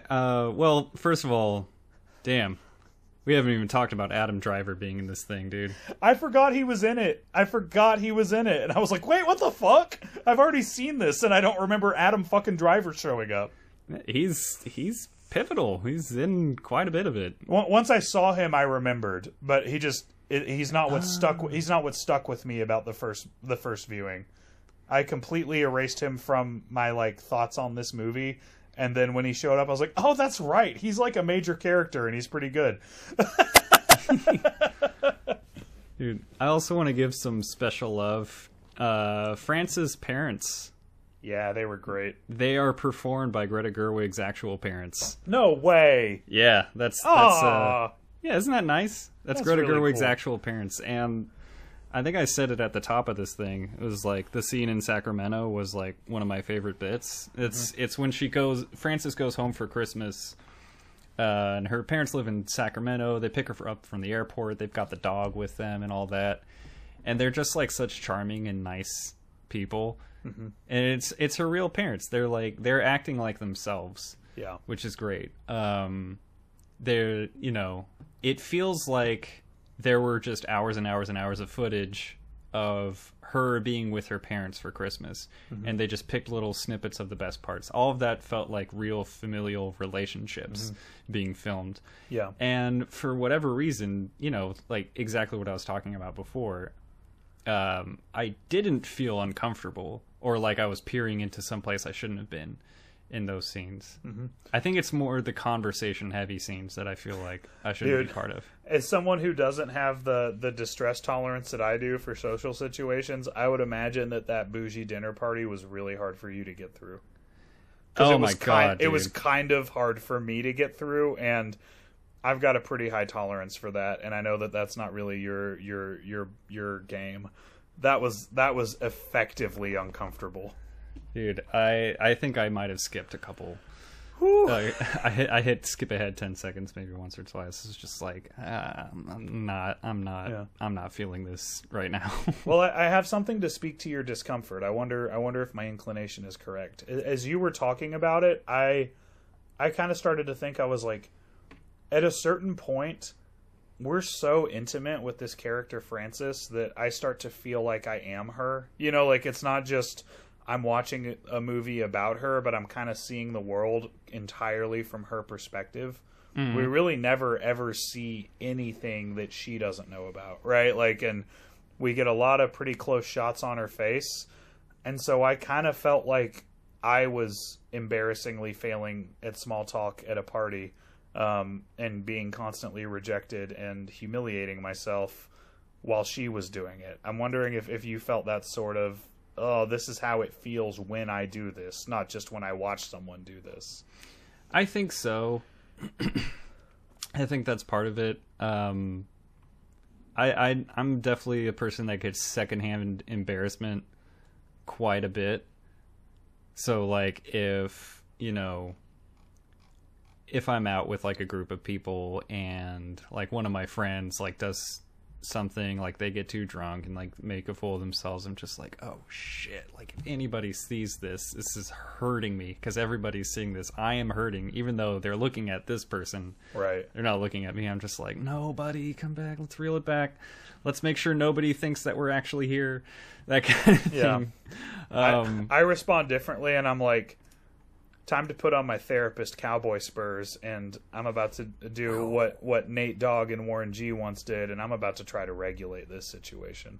I'm gonna fucking make this go away. That's how I respond to those moments. I'm gonna fix this problem. You're the therapist wolf. How do you feel? Pulp Fiction. I was gonna say, how do you feel about that? Ooh, but nice. no, I want to be Pulp Fiction. I want to be the therapist wolf. Lots of cream, lots of sugar, lots of feelings. God, yes. Next time, Greg. Next time you're just in an embarrassing situation, if you just call Vanessa and let me hear her say, "You ain't got no problems, Greg. I'm on the motherfucker. I'm sending the Denny, who should be arriving shortly." Well, shit, Mrs. Taylor. Why didn't you just say so? Leave it at that. I like that Frances smokes. Yeah. Make smoking cigarettes in movies cool again, baby. Dude, God, smoking just looks so goddamn cool. Especially filmed in black and white with harsh lighting. It's so fucking cool. As someone who's trying to get rid of nicotine in their life, I wish it wasn't so goddamn cool because, baby, the evil marketers were right, okay? Smoking is cool. Don't let anyone tell you it's not. It's cool as shit. It just also kills you. It's not worth it, but don't you ever let anyone tell you it's not cool because they're lying to you. Smoking is cool. It's just going to kill you, so don't. Yeah, there's sunglasses are also cool. Leather jackets are cool. It's just they don't kill you. Do that instead. Smoking while wearing both of those things? God, it's cool. God. It's so fucking cool. He's so amazing. His shadow. Look at his shadow. Even his shadow. There's your weekly either Community or I Think You Should Leave reference. Or 30 Rock reference. I was about to say. And if we're feeling froggy, Arrested Development. That's right. I don't know, man. I guess I could probably talk more about Frances Ha, but I don't really have a burning topic on my mind. Do you have anything? No. Nothing in particular. Yeah, it's... I got one. There's I think my last thing... if you remember, 32 episodes ago, our first episode, we discussed a little movie called Nomadland. And hold on, I'm not comparing the two. There are a couple of moments in this movie that reminded me of that, insofar as a person that is on screen that does not feel like an actor. They feel like a person that is just being filmed next to actors that are trying to act like they belong in that person's world. Yeah. Specifically, there's a moment where Frances bumps into her friend Benji, and Benji's with a girl on the sidewalk. And they're like, "Oh, hey, Frances, so what's been up? How you been doing?" They're kind of catching up a little. And the girl, this is the first time we've seen her. She's just like on a date with Benji or something. And the way this girl acts, it just feels like she's not an actor. Maybe it's like, you know, somebody's friend on set or something like that. And, yeah. But she like fits the scene. She just seems like normal 26 or whatever year old girl on the sidewalk having a conversation with a person she just met. And it feels natural to the point that it's unnatural to see it in a movie. It like draws attention to you're watching a movie, right? Yeah, Frances, like, they say their goodbyes and Frances is like, "You're so pretty," and she's like, thank you. It's just like, that happens a lot. Yeah, it's just like the actress was not expecting that to happen. She's just like reacting to it as if a stranger had really told her that. Yeah, which is good, but at the same time, I'm used to watching my movie actors. Sure. And then what's this girl doing? I don't think this is like a particularly harsh criticism. It just kind of reminded me of that. There's a couple other moments like that where the people that are clearly not actors are still fitting in super well. Yeah. But I mean, that's something I like about it. So I would say it's not a bug, it's a feature, you know? Yeah. I like those characters. I like those performances. And I liked it more here than I did in Nomadland. I'll say that. Because Nomadland was boring and largely pointless. And someone like threw a rock in a fire and cried, if I remember correctly. That was what it was all for. More memorable than Ocean's 8. Yeah, but, you know, so was the breakfast that I already forgot from 2 days ago. I had Cocoa Puffs. See, this is... I'm dealing with a Schrodinger's Ocean's 8, because I think I haven't seen it, but you've also told me it's so forgettable that you could never possibly remember if you've seen it. So I may have seen Ocean's 8 and just don't know it. Dude, good friend of the show, Joseph Cainrad, like, texted us because I brought the movie up last week. He's like, "Yeah, I feel like there was no conflict with James Corden's character." I was like, "Oh yeah, he was in that movie." I had no idea. I had completely forgotten that James Corden was even in Ocean's 8. Man, just didn't even happen in my brain. You know, I try not to... Incredible. I try not to hate watch neoliberal co-options of legitimate movements like feminism, so... I wasn't hate watching it. I was trying to have a good time. I wasn't like, let's see how this sucks. Yeah. Like, I was genuinely just like, what's this about? I like the Ocean's movies. Let's see if this one's any fun. Yeah. And it wasn't. Well, if you make enough sequels to anything, it'll stop being fun. I don't know what to tell you, Hollywood. It doesn't matter what it is. If you just keep doing it, eventually the equity bottoms out, and we don't like it anymore. Making Terminators. Woo! There we go. No, but one thing I did want to touch that actually coincides with what you were saying. That kind of there's a couple times where the movie draws attention to performance, and that like reality's not a movie, right? Like there's those characters. One that really stuck out to me was the David Bowie Modern Love montage, where you've just got all these awesome shots of Greta running and dancing through the streets of New York on the way to her brand new home. She just figured it all out. Everything's coming up roses, right? Like it's all going to be better now. And it's playing Modern Love, which is just such a great song. Such a great song. And then she gets back to the apartment, and it just abruptly stops when she gets in there, and just like really draws your attention to, hey, this is not the kind of movie where we do like pop song montages. What were you doing? Were you getting excited, audience? Were you feeling that? That's not what we're doing here. That's just a woman running, and now she's home. You know, like what do you think the intent was of moments like that really drew attention to, this is a movie, but it's also one of the more realistic and grounded movies out there? Oh, jeez, I don't know. Me neither. That's why I asked you. I don't know. Are you asking me big questions on the spot? I don't know. I guess we could just say we noticed it. I didn't really have a lot to add other than if their intent was to jar me, they did. And I don't know. It didn't really jar me too much. With how fast this movie moved, I guess I wasn't like a montage sort of sequence wasn't completely out of the question for me, you know? Yeah, I mean, it's not that there was a montage. It's that it was the only time in this very quiet, very natural sound type of movie where they just blasted a pop song over the speakers through multiple cuts of things, and then they abruptly just stopped. Like, they're like, and it's over. Like, they didn't fade out anything. Like, she's in a quiet room now. And I guess, I don't know, maybe I think it worked well with, like, seeing Frances's internal world and her just, like, fantasy of, hey, things were looking real bad, but I solved it, and now things are always going to look good. And then it takes you back to reality of, like, well, maybe that's true, but, like, you got to, like, wash your clothes and go to work, and you don't just start your new life the second you commit to it. You know, like, right. that's I don't know. Why don't we get into gimmicks? I feel like it's about time. Yeah, let's. What is your favorite moment of effective brevity for Frances Ha-Ha? For Frances Ha-Ha.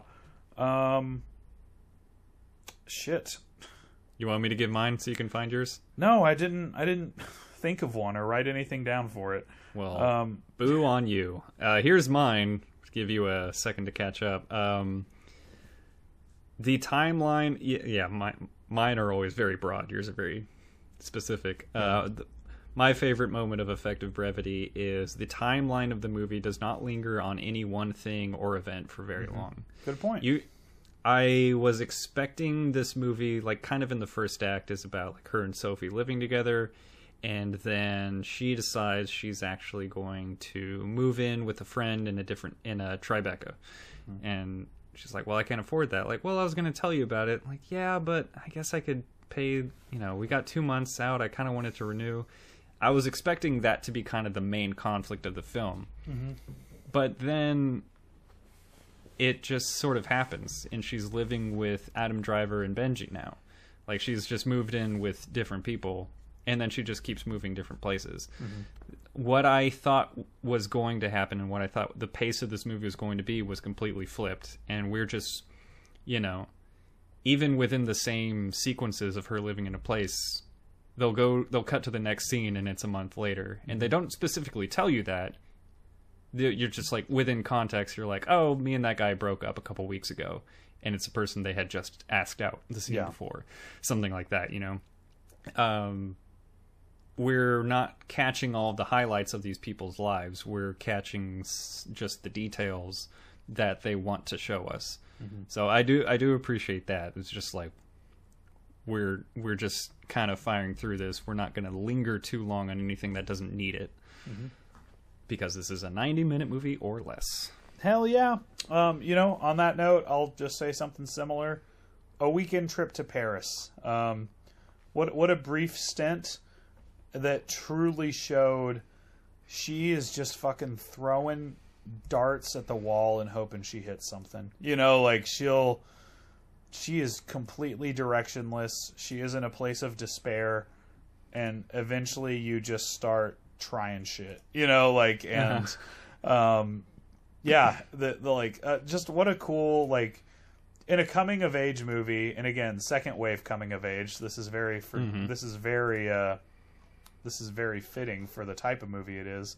You expect some cool white person travels internationally and has a spiritual awakening type of thing, She's like going to see Puss in Boots alone, just like wandering around Paris with nothing to do. She never gets over her jet lag, so everything's closed the whole time she's out. Yeah, and she learns nothing. Like, the only thing that comes from it is she missed something significant in Sophie's life. She missed that because she went to Paris, and then the only other thing that comes from it is she's like, oh yeah, that was a waste of money and time. I shouldn't have done that.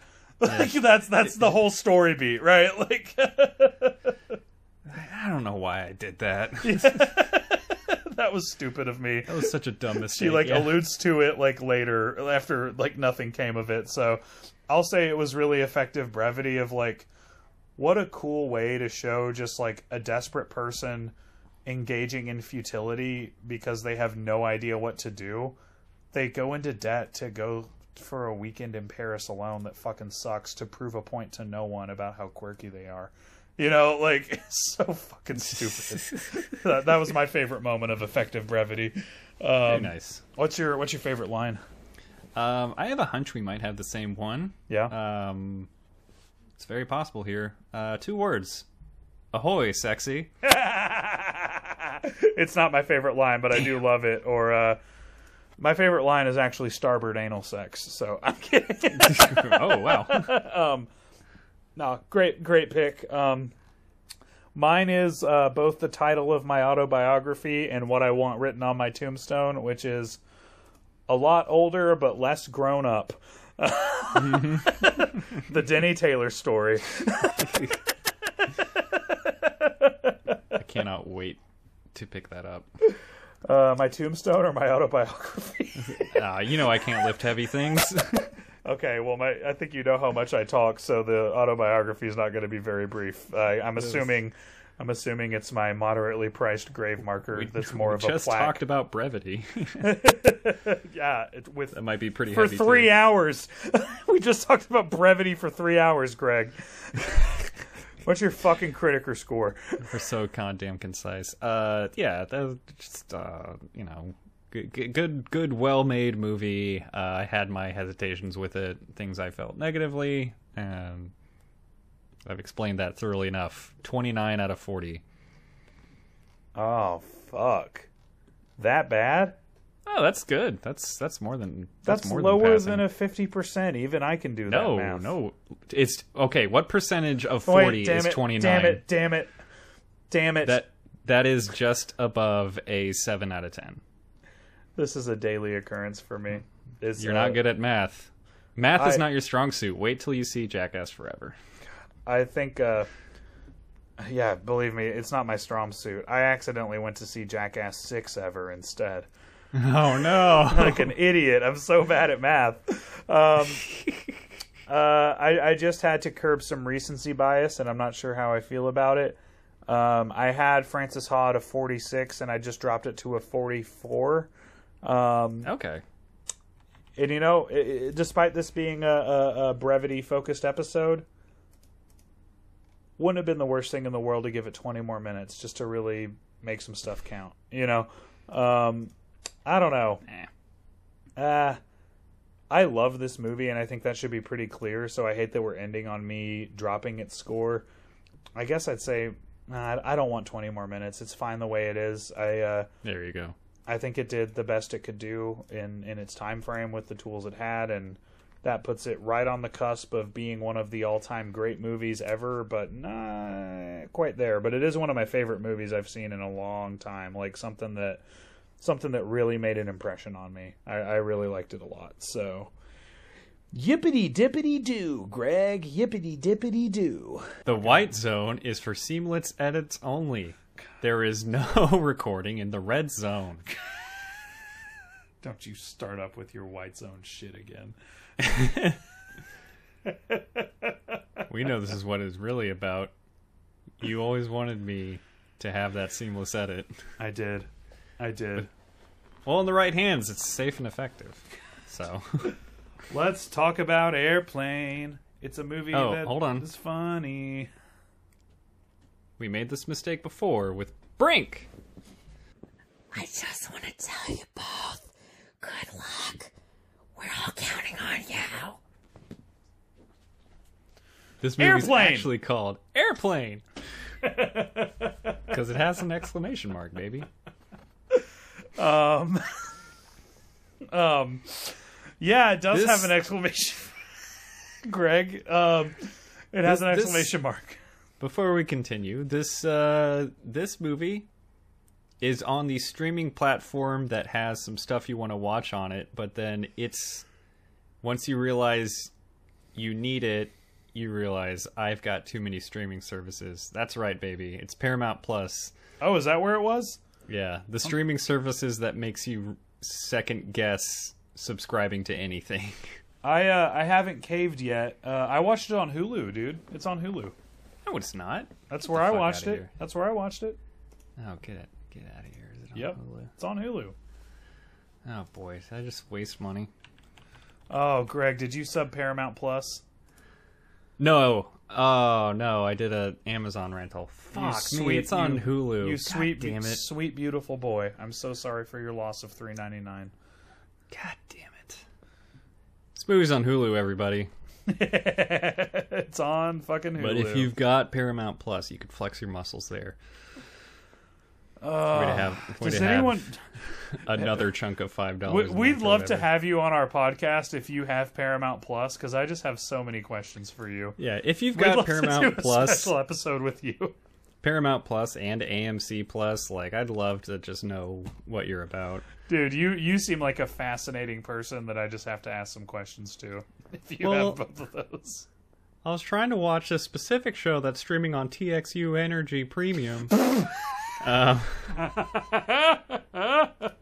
Subscribe to everything. Man. Greg, shall we synopsisize? Yeah.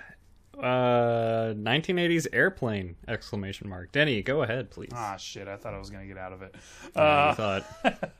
Airplane is a spoof movie of Airport, which...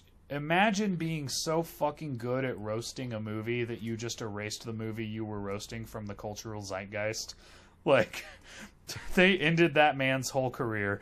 Like, who the fuck is talking about Airport or even knows what it is? I haven't seen it. I probably never will. I probably will out of curiosity now that I think about it. But I'll give it 5 minutes. Airplane is the absolute pinnacle of gag-a-minute spoof comedies. Many have tried to replicate its greatness, but no one has. It's the best to ever do it in this genre. It basically follows a war pilot with PTSD and his former lover on a plane ride. A flight, as they call him in the industry, I believe, not a plane ride. I've rode heard a that. plane, rode a plane, rode a plane, I rode a plane. That's Anna Nicole Smith on Kanye's workout plan from The College Dropout. And may she rest in peace. I don't know, man. A whole bunch of bad shit happens while they're on the plane, and it's all really fucking funny. And eventually, everyone gets sick that ate fish. And this poor little PTSD pilot has to land the plane, both in terms of story structure and very literally, he has to land a plane. And in that process, he and his lover reconcile. That's the synopsis. I don't know much more to say about it. Let's get into the meat and potatoes of what's fucking great about this movie, because it sure as hell isn't the story arc. Although I will say it is actually a very good model and a very accurate portrayal of post-traumatic stress disorder and reparative experiences and the recovery process. They got that pretty right for all the silliness. But Greg, what's your relationship with Airplane? I don't remember the first time I saw it. I think it was pretty late in the game. I was probably like maybe in my 20s the first time I watched it. This might have been the 4th, 5th, or 6th time I watched this movie. But yeah, it's one of those movies that's just and like it's quoted everywhere. Everybody knows the big gags from this movie, and there are a bajillion of them. So you've heard most of the jokes before, but what's great is you can go into the movie having heard all of it and still get a good laugh out of it. Yeah, because there's so many, they snuck them in there. There's stuff I don't remember from it, like the let's pour as many lamps on that runway as possible. We'll do it right now. I forgot about that one too. I felt like that I'd never seen it. Like I felt like I'd never seen that scene. Like I feel like I would have remembered the visual, right? And yeah, it seems like they added it later. And I watched this movie a lot. Like I've seen it so many times, and I'd never ever remembered that gag. But go ahead. What's your relationship? No, that's kind of it. I haven't seen it in a few years. I was really happy to watch this one again. I'm always in the mood for this one, man. Oh, like, dude, same. I honestly, like, the only reason I didn't want it to win the poll was because I just seen it so many times, and there were some other ones that I was just like, hey, I would love to watch Sleepwalk with me, you know, like or Rope or Tucker and Dale. I haven't seen those movies, so I was kind of rooting for them, but I'm not going to act like I was upset that Airplane won. You know, like I was hyped, and dude, I started watching this movie at a very young age. This was like, I'm talking like probably 7 or 8. And I constantly rented it from Blockbuster because it was funny, and if you looked very closely, there were boobies in it for a couple of seconds. And I didn't know what sex was. I was pretty innocent. And I was a very horny child. Like, didn't know why, didn't understand what was happening, but I knew I liked to see boobies, and I wasn't allowed to. I knew those two things for sure. And my parents seemed to have forgotten that there were a couple frames of boobs in this movie, and I just rented it so many times and rewound over and over. And again, it would be one thing if I was like a pubescent boy. Okay, you're a horny fucking penis monster. I get it. Like, I was like 7 or 8, and I was like, this movie is silly, and these boobs rule. You know, like that was just, I was me, man. I was like surprisingly innocent for a child who was so damn horny. Like, my life was filled with prepubescent escapades that made a lot more sense once I learned what sex was. I was just, you know, a rudder without a boat, I guess you could say. Please hear that on every level possible. Yeah, this is a tough one, man. It's just so hard to feel like we're gonna add anything with the discussion of this movie. Like, I would hate to just sit here and like quote all of my favorite parts, because we would just recap pretty much the whole movie. Watch the movie. Just watch the movie. Yeah, I've got some thoughts. One is the Greendale effect, and why I think this movie works so well. I once saw an interview with Dan Harmon about writing the show Community, where basically he was like, his MO with Community was, Greendale can be a ridiculous and silly place. Like, silly madcap shenanigans can happen at Greendale, but the people in it and the emotions that they feel need to be very real. And I think that's something that just makes Community work perfectly. And I'd never really thought about it before, but that's what makes Airplane rule. It's that in the midst of all this insanity and just bonkers ass silly gags that are happening around them at all times. The characters, every last one of them, plays everything serious as a heart attack. And the film production, like their just attention to detail, their focus. Like I said a minute ago, none of this seems improvised. It seems like perfectly rehearsed and calculated. And like it's they took what they took silliness seriously, and that's why they made one of the best, if not the best, comedies ever made. Because they took silliness so seriously. Yeah, everyone, and this goes kind of for Community too, everyone is just a shade away from being the straight man. Yes, I like that. Yeah. There's no, like, it's not like other comedies where, like, everybody is completely silly and then one character just plays the whole thing completely straight as, like, an audience vessel. Yeah. Everyone in this movie just has, like, this quirky edge to them and is, like, almost playing the straight man, but they're just not. Yeah. It's great, man. It's just I've seen so many other movies try to replicate this magic, and I've never seen one succeed. I like, for example, recently when I watched Airplane, I was like, ooh, that was really fun. Oh, you know what else I haven't watched in a while since childhood? The Naked Gun. So I put The Naked Gun on because I wanted some more. And I was just like, dude, all the ingredients are there, except it seems like for every line that Leslie Nielsen said, or that someone said to him in The Naked Gun, you had a team of writers be like, okay, what's every possible way someone could misinterpret that diction? And just did this very, very forced miscommunication, misunderstanding, shades of meaning based humor. And I was like, it's like kind of funny, you know, like, I guess, but it's Airplane. It just is so goddamn smooth. Like, just so fucking natural when they're doing these unbelievably contrived things. It's a litany of different kinds of humor. Yeah. Where you're talking about, I haven't seen Naked Gun. Surprise, surprise, I haven't seen a movie. If every joke is kind of the same style of joke, it gets tired pretty quick. This has, like, sight gags, turn of phrase, just, like, double entendres, reveals, callback humor. Oh my God, yes. Like all just crazy shit, and then just like absurdity. The highly niche humor genre of a world famous basketball player trying to having attention drawn to the fact that he is the actor in the movie, but he's not really the character's not Kareem Abdul-Jabbar, and then revealing that the character is Kareem Abdul-Jabbar and he wanted to fly a plane in his free time as a pilot. Very niche, very niche. I haven't seen a lot of people do jokes like that genre of humor. Yeah. He was really good in this movie, but I don't think he really works hard enough on defense. He only really tries in the playoffs.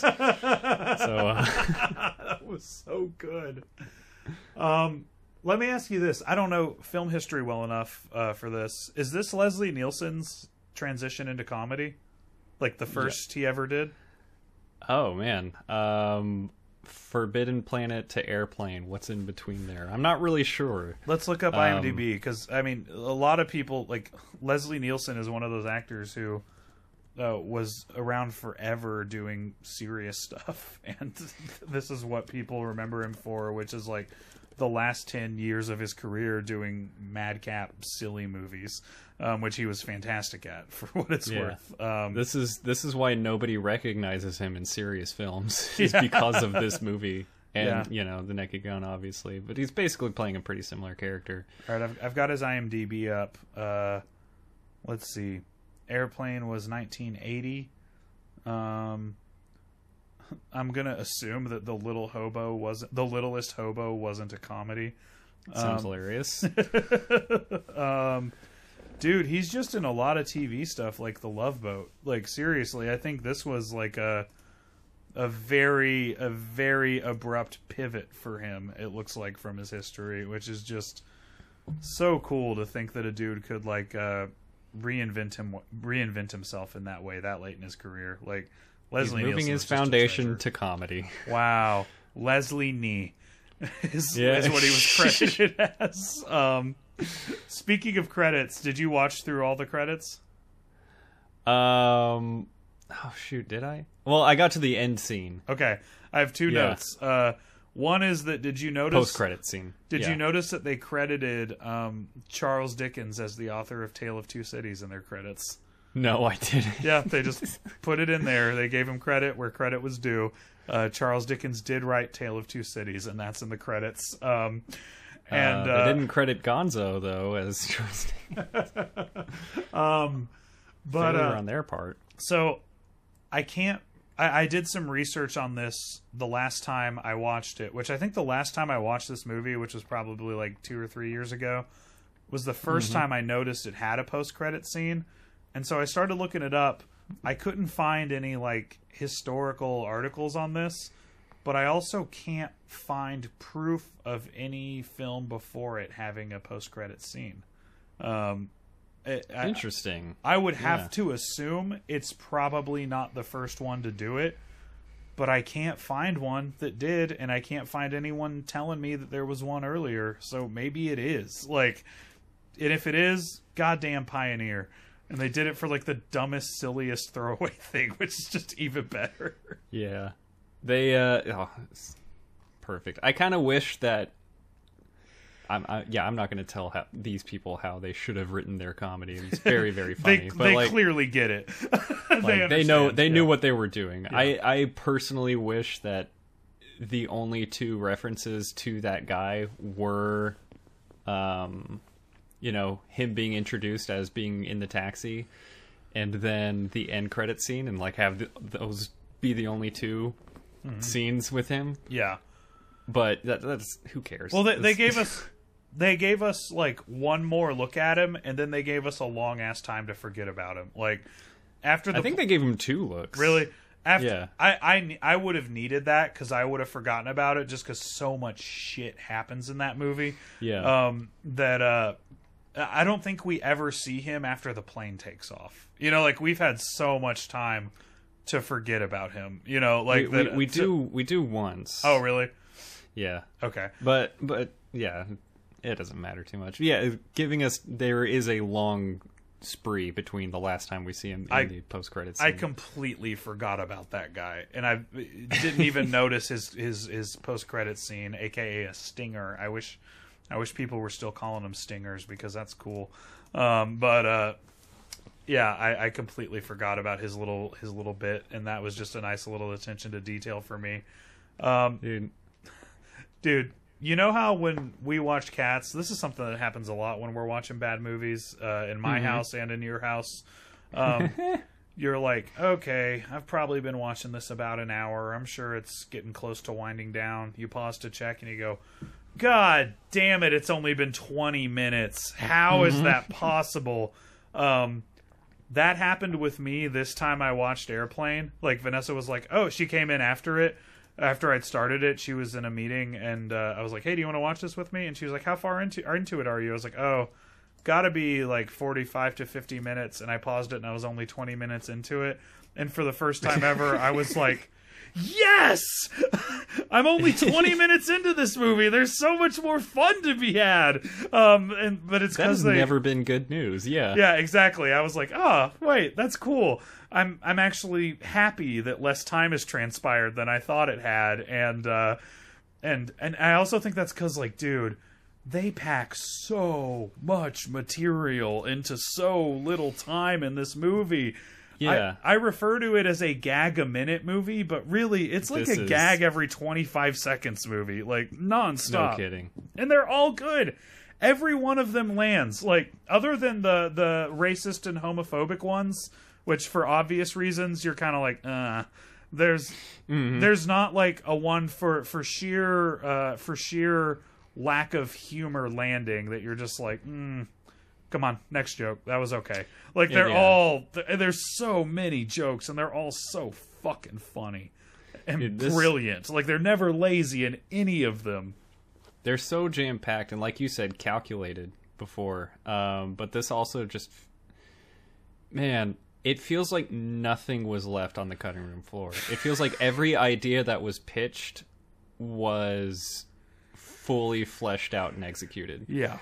Like if there was an extra, I don't believe there were extra ideas left on the table when this movie was getting written. Yeah.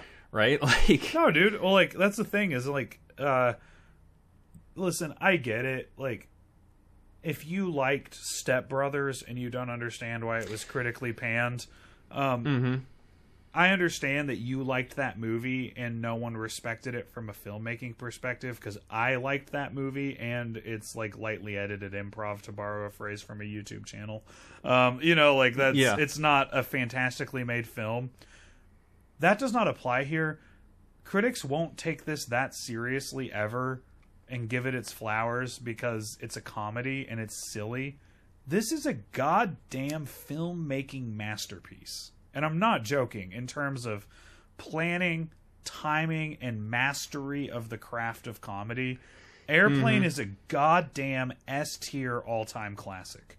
And I won't hear anything different. Like, it's seriously, like, so funny it's art.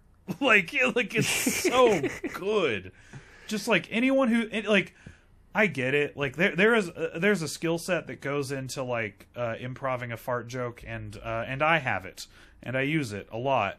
And no one's you just fart. I like to spice it up. I do have stinky farts, but no. But like, there's a skill set that goes into that, and I really enjoy it. So I don't want to like use this as a platform to shit on Will Ferrell, because I enjoy his work. I'm a fucking millennial male. We all do. It's the rules. The police will come get us if we don't like Will Ferrell movies. That's right. But all that goes to say, like, there's a difference between Will Ferrell and Anchorman and Will Ferrell and Kicking and Screaming, right? Which I love both movies, but like Anchorman is well planned and makes you feel things and is fucking hilarious, you know? Like, and Airplane is not the same as fucking Happy Gilmore, okay? And I love Happy Gilmore. It's a funny movie if you grew up on it. From a filmmaking perspective, it's pretty over the plate. Not a lot of flavor to it, right? Like, but very, very funny, and I'll always love it. Airplane is fucking just impressive. It's impressive filmmaking, and it happens to be funny, but it's impressive filmmaking. I'll kind of give my thought on your point, and then also give one kind of final point on, or towards the beginning of what you were saying there. You know, we've talked about comedy or horror as like a kind of a looked over genre, and in terms of like filmmaking and like critical appeal, it is as difficult to get a laugh as it is like a dramatic performance. Like, we've talked about an effect being as impressive as a good dramatic performance. This movie is, in terms of filmmaking, impressive as like an extended super long shot in like a Scorsese film, with like orchestrating all these moving parts and timing it all perfectly well. This movie is doing the same thing to achieve a completely different goal, and I think it succeeds at that. Yeah, but it's a Rembrandt painting. It's just a painting of something funny, but it's a Rembrandt painting, right? Like, it's a masterpiece. It's a Rembrandt painting of a penis and of a poopy wiener, of just a poopy, just like the most beautiful dick butt picture you've ever seen. Like, but going back to what you were talking about earlier, kind of comparing comedies with like Step Brothers or... I just want to tell you both, good luck. We're all counting on you. Step Brothers are... Yeah, kind of going back to our discussion on, you know, more popular comedies, especially of like the early 2000s and everything. Yeah. I remember them. I was there. I still watch them a lot. What sets this one apart is there is a vast majority of jokes that you can tell out of context from this movie, where you need to have seen Anchorman, and if you quote Anchorman, anybody that hasn't seen it is going to be like, what the fuck are you talking about? That's not funny. If you've seen it, very funny. But if you haven't, you're kind of out of the loop. With this movie, you could hit somebody, like if somebody says like, surely you got to be kidding me. And if they haven't seen Airplane, if you hit them with a like, Don't Call Me Shirley. of course I'm not, and Don't Call Me Shirley, they're going to laugh because that shit is funny, Yes. universally funny. It's Like hilarious. it's good universal jokes that don't need context. More so than I would, say for the average, like the more modern comedy, like we were kind of talking about. Mm-hmm. And then, but it's all that. It's like it's fantastic verbal comedy, visual comedy. Yep. Well, and already praised it enough. And the thing that makes it so impressive to me is that it's the same reason that I'll give the MCU its due, right? Because everyone is trying to replicate it, and no one is succeeding, right? Mm-hmm. Like, so you could say Marvel movies are formulaic and uninspired and capitalist bastardizations of art, and you'd be 100% right. But don't tell me there's not some skill to it, because no one else can do it, right? Like, no one else can pull it off. You've got to give credit where credit is due, that they're seriously doing the most impressive feat of continuity in cinema history, right? Like, it's everyone wants to, everyone else sucks at it.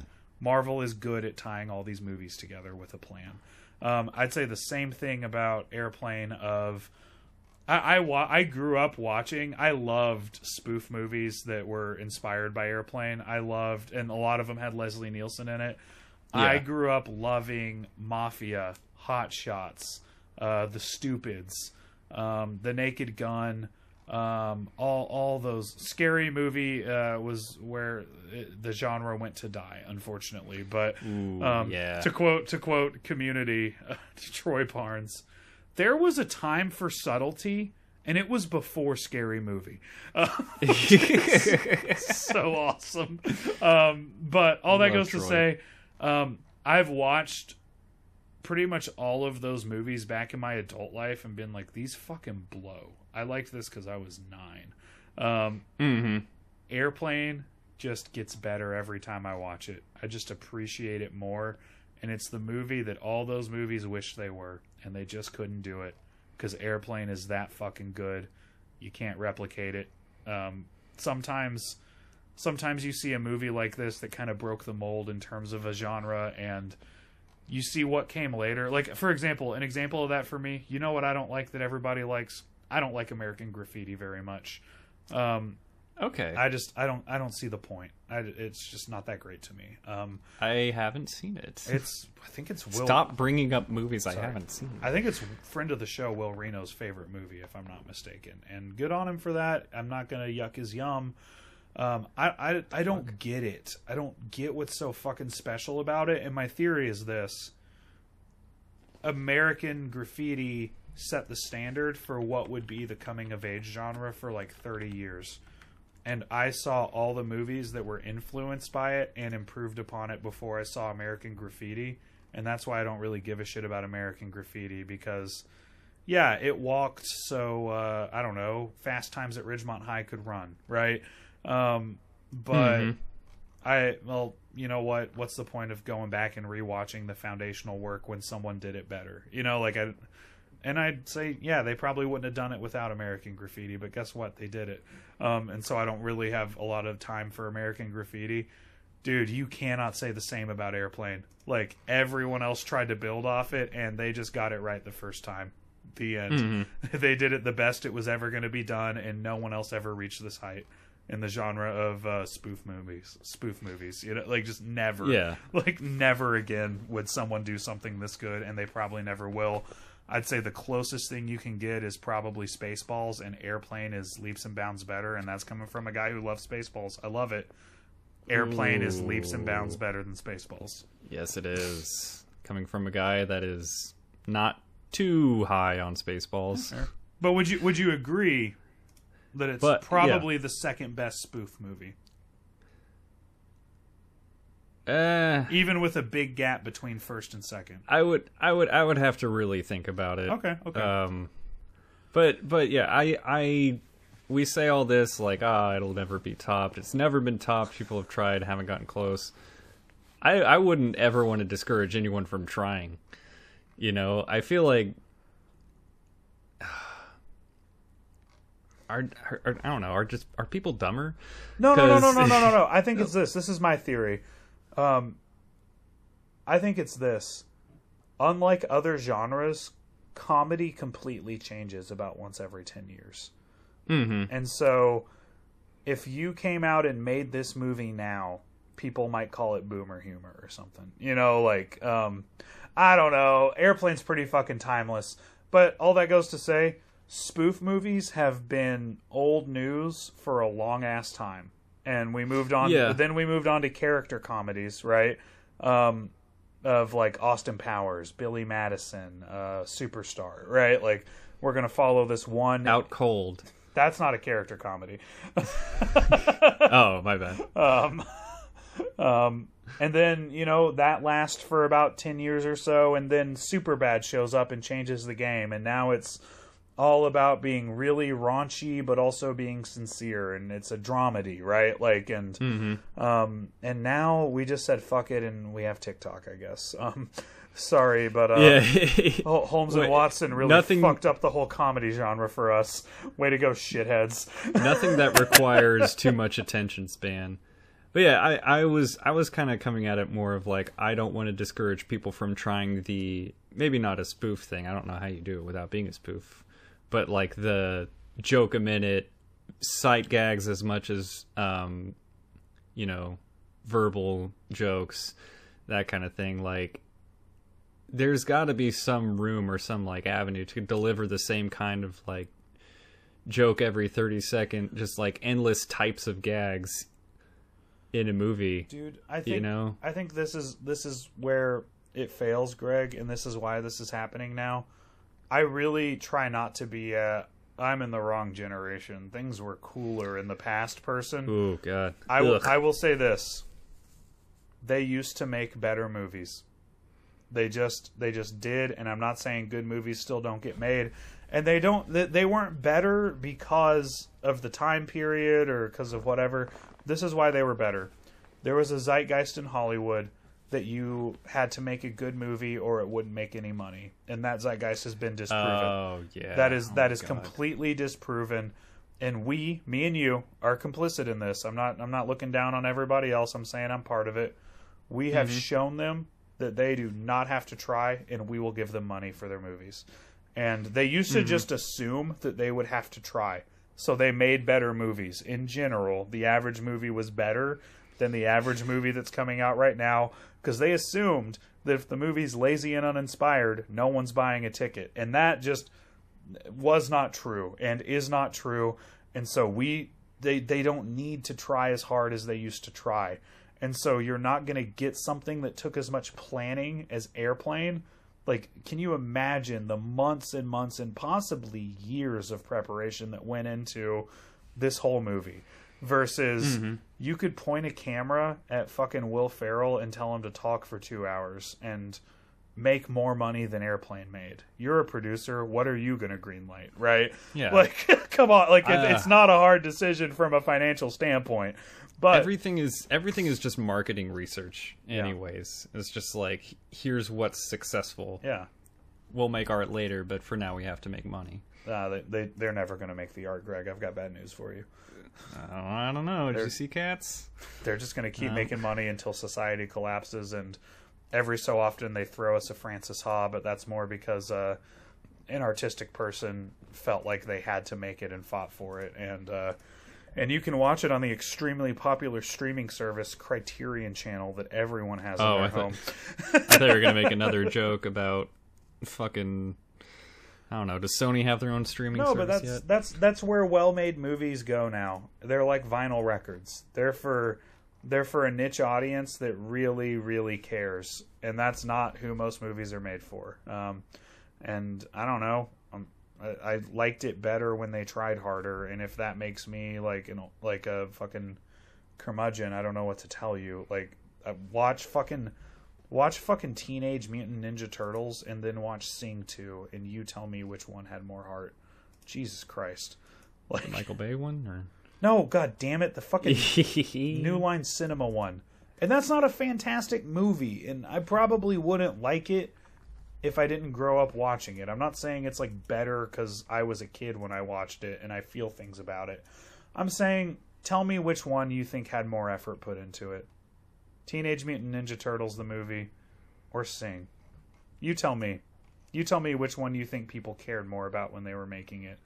Don't even tell me which one's better, because honestly, I happen to like Sing a lot more than I thought I would. I saw it with the brothers, the younger brothers, and I was like, I'm not excited about getting dragged to this, but I am visiting them at their home in Arizona.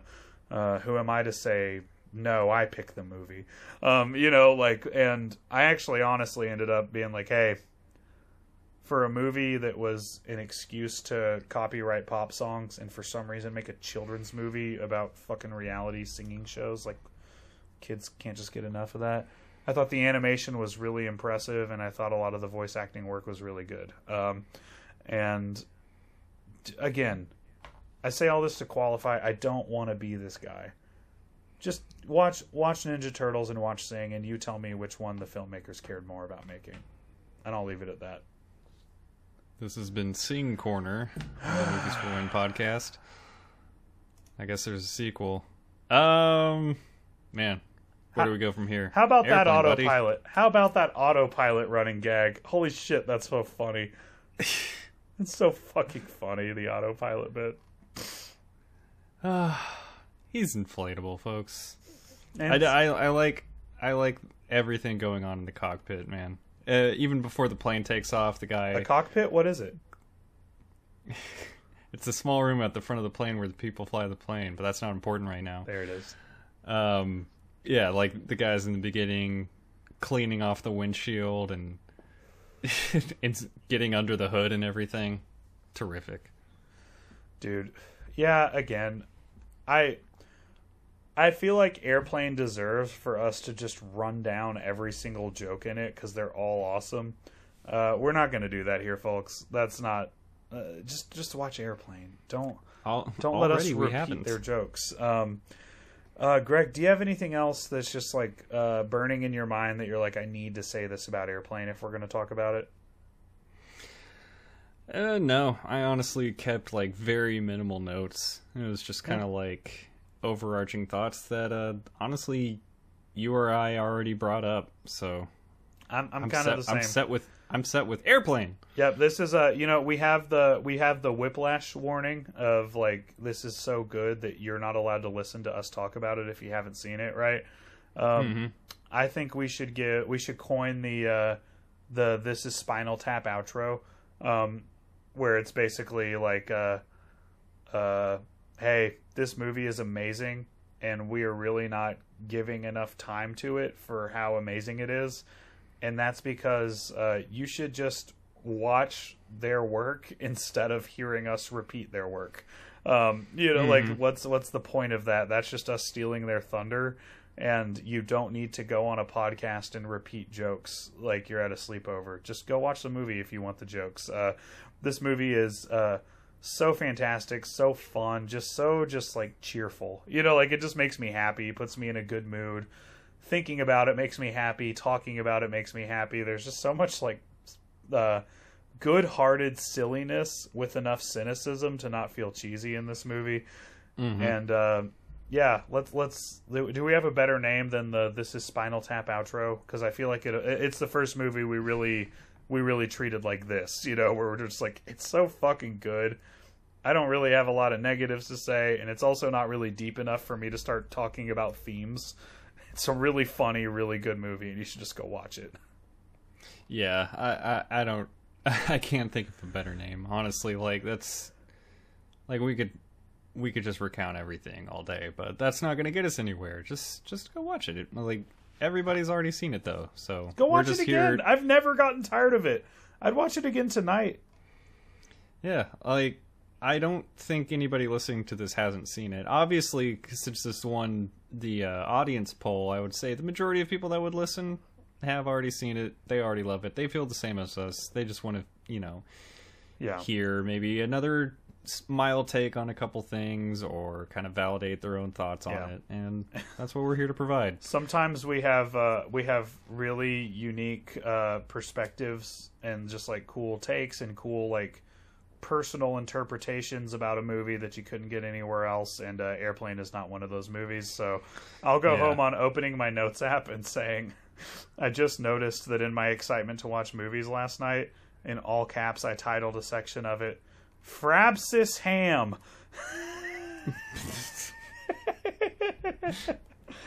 That's my tribute to Airplane, is I accidentally wrote down Frabsis Ham.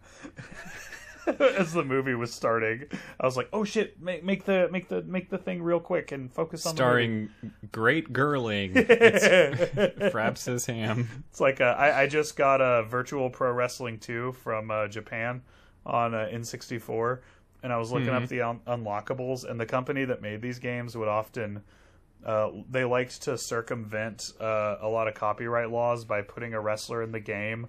Oh my god, yeah. Giving them the wrestler's moves and making them look mostly like the wrestler, but a little bit dollar store knockoff, if you know what I mean. And you would just, use your imagination, and then they could use a wrestler that they didn't have the rights to. I looked up one of the unlockables was Andy the Gigant. Andy the Gigant is my new favorite wrestler. Yeah. I wonder who that was supposed to be. Oh, man.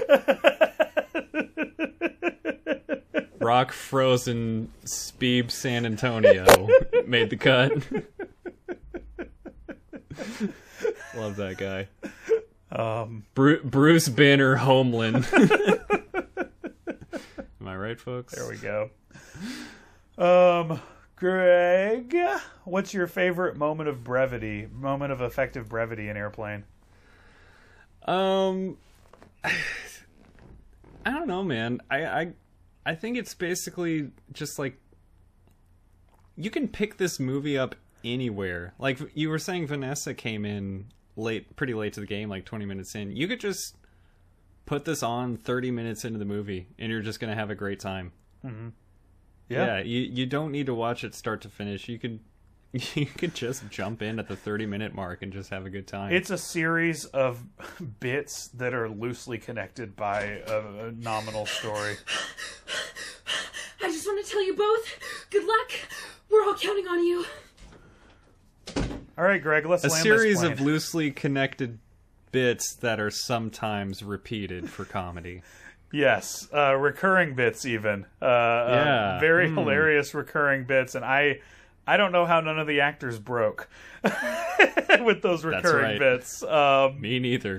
What's your favorite moment of effective brevity, Denny? Dude, it is something that I always forget about, and something that the way they just no-sell it and deadpan it, no matter how many times I see it, I will fucking guffaw out loud at the sight gag when she asks for when he's getting his ticket, smoking or non-smoking, and he says smoking. Oh and God. She just hands him a smoking ticket, like that's emitting smoke, and he completely no-sells it, giving like the implication that he knew he chose to have his ticket emitting smoke or not. Like, basically the implication based on his reaction is that he understood the question and he expected to be handed this thing, and that's what makes it so funny. Like that like to the actor or to the characters there wasn't a miscommunication, and it's just this real quick like just 1-2 punch of a joke. Set it up and knock it out of the park, and we're moving on. And that's my favorite moment of effective brevity, because, dude, I'm laughing just thinking about it right now. Like, it's just so fucking funny to me.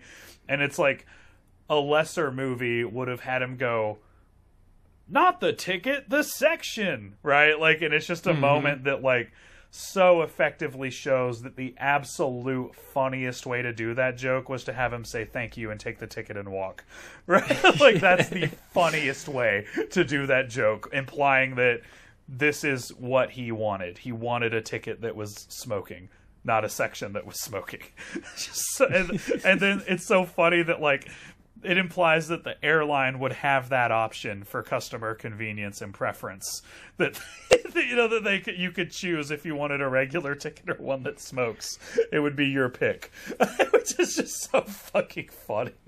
It's like a 2-second joke So and quick. payoff It's so that quick. just brings up even more questions. They than you could show him possibly- walking up to the plane, and there's just a little bit of smoke still coming out of it, and then it's Yeah, over. exactly. Like, it's so fucking good. What's your favorite line, Greg? Man, there were more than plenty to choose from, but I went with every iteration of this line. Though it was maybe 3 times I think this came up, but a hospital, what is it? It's a big building with patients, but that's not important right now. Yes. So fucking, that's one of those universal jokes that like you don't need to have seen the movie to think No. that's a funny joke. That one is listed. I'm gonna call it a runner-up because like I literally had a thought when I was watching. I was like, how the fuck am I supposed to pick a favorite line from this movie?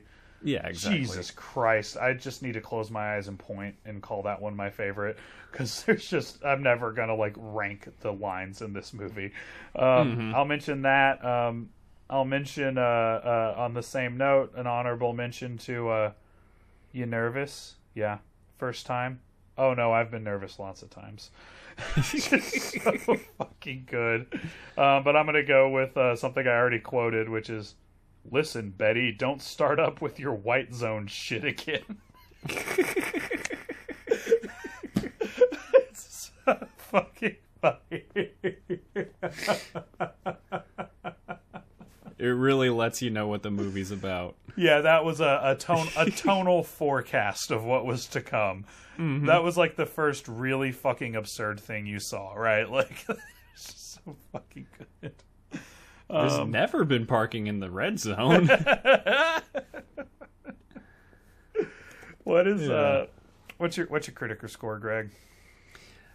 Well, we praised it endlessly here. You know, we briefly touched on, you know, maybe some racist issues, maybe some homophobic kind of stuff. That's a thing of the times, and it was funny at the time. Doesn't mean it has to be funny now. We've said similar many times. Speaking jive, it's still pretty funny though. But I'm not gonna act like it wasn't. Like, let's say there's no context, there's no history of systemic oppression, there's no history of white people mocking the way black communities speak. If that didn't exist, that's pretty funny, but it unfortunately does exist, so I feel uncomfortable when they do it, because it's kind of I don't want to say they meant to punch down, because it just it honestly it seems like the laziest trick in the book, honestly, which is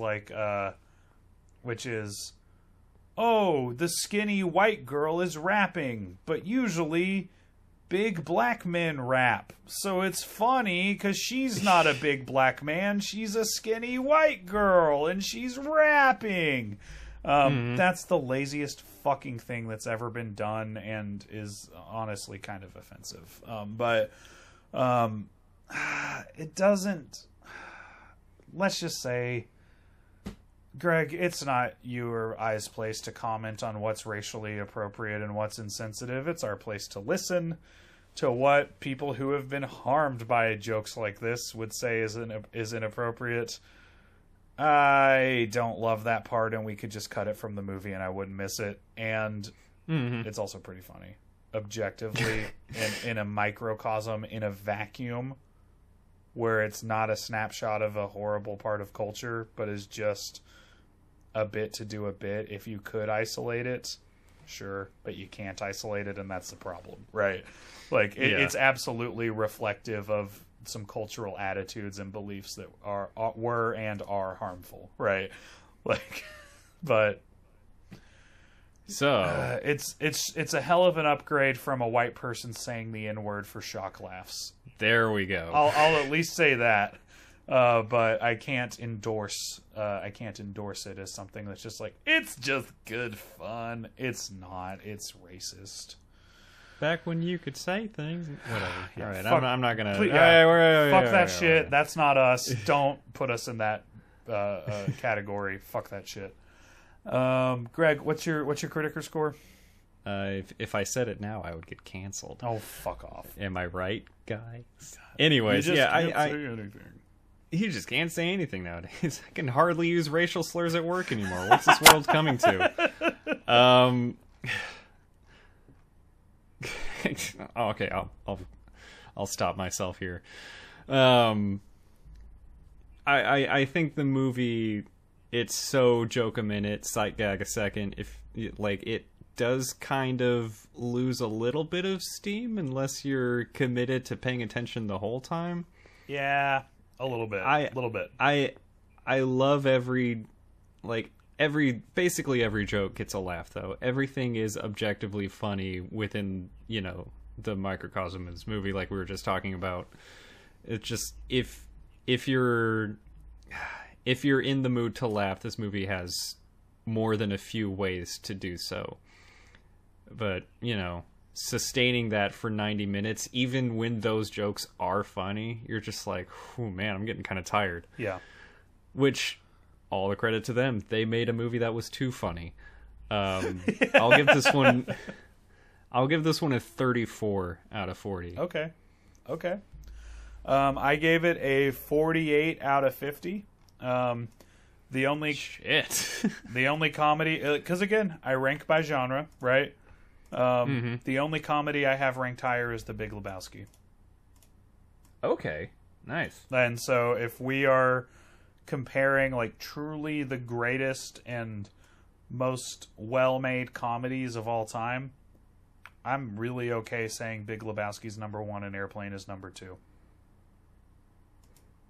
I like that. That's a totally acceptable pairing. I love it. Yep. Greg, what is the best movie for when you've only got 90 minutes to watch a good movie? It's Airplane, guys. Yeah. Even though I rated Iron Giant higher, but Yeah. like I said at in the gimmick for this one, even if you've got less than 90 minutes, just start Airplane 30 minutes into it, or only watch the first 30 minutes. You're still going to get the same thing out of it. You're just going to have a good time. Yeah. So you got 90 minutes, you're just like in the hotel waiting to check out or whatever. You just turn on the TV and you're halfway through Airplane. You're like, oh shit, I need to kill 45 minutes. I'll watch this for a little while. Yeah. You're going to have a great time. Yeah, man. I got to go with Airplane as well. I do think, Francis Ha is a strong contender, and honestly, it's amazing that they made a drama that I like so much in that time frame. But I'll also say, Francis Ha feels like a 2-hour movie. Like, it feels longer than 90 minutes to me, just because of the way it's paced, and it's impressive that they got it all done. But like, Airplane has that vibe of we're in, we're out, we had a good time, let's move on to what we have to do with the rest of our day or whatever it is. Like, I needed a quick pick-me-up that didn't require much deeper thought, and that's what I'm looking for when I'm like, keep it at 90 minutes. And Airplane's the best for that. I believe this is... we didn't have an audience pick last week, but before they picked The Man Who Wasn't There, and I believe we agreed that was our best, right? Am I mistaken? For lesser known work, it was Man Who Wasn't There, Swamp Thing, and Ensemble. I think we disagreed. We disagreed. You're right. I remember now. Yeah. Anyway, but, audience is making good picks as far as I'm concerned right now. The audience is crushing it. You guys are going to be a huge part of October, and just future episodes. We love hearing you guys' suggestions. We love... I just think we might have some cool things coming down the pipe for the audience. Oh, yeah, we just might have a few things in development. Because we love you guys. We love you. Quite a bit. Love ya. Do we have a theme for next week, Greg? We don't have a theme for next week. Do you want to do the one we talked about earlier today? It's the freshest on my mind.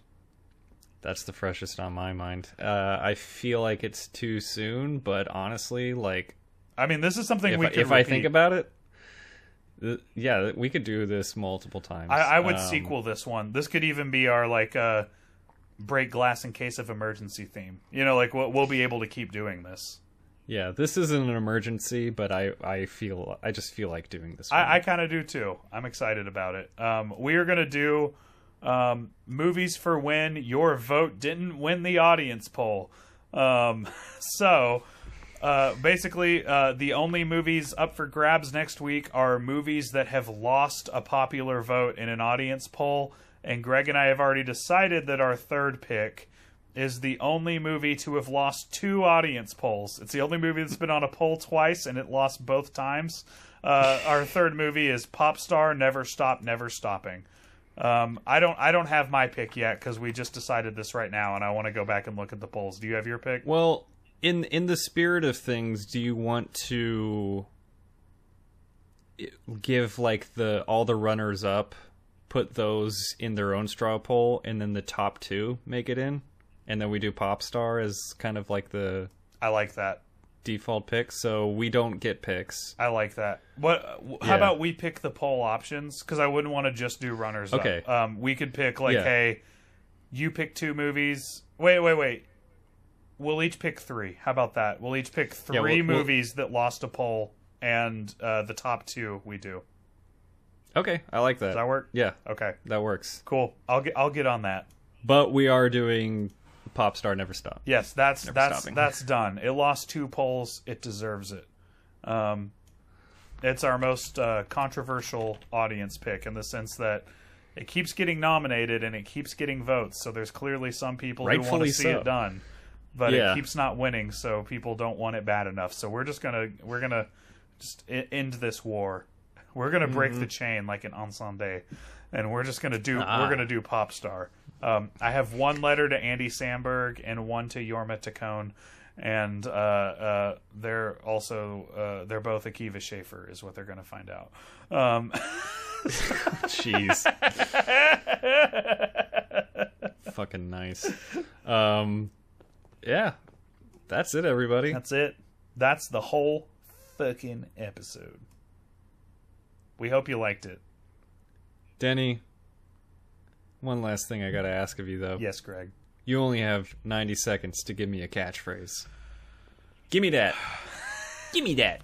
I should have got that. I was only joking. I'm joking.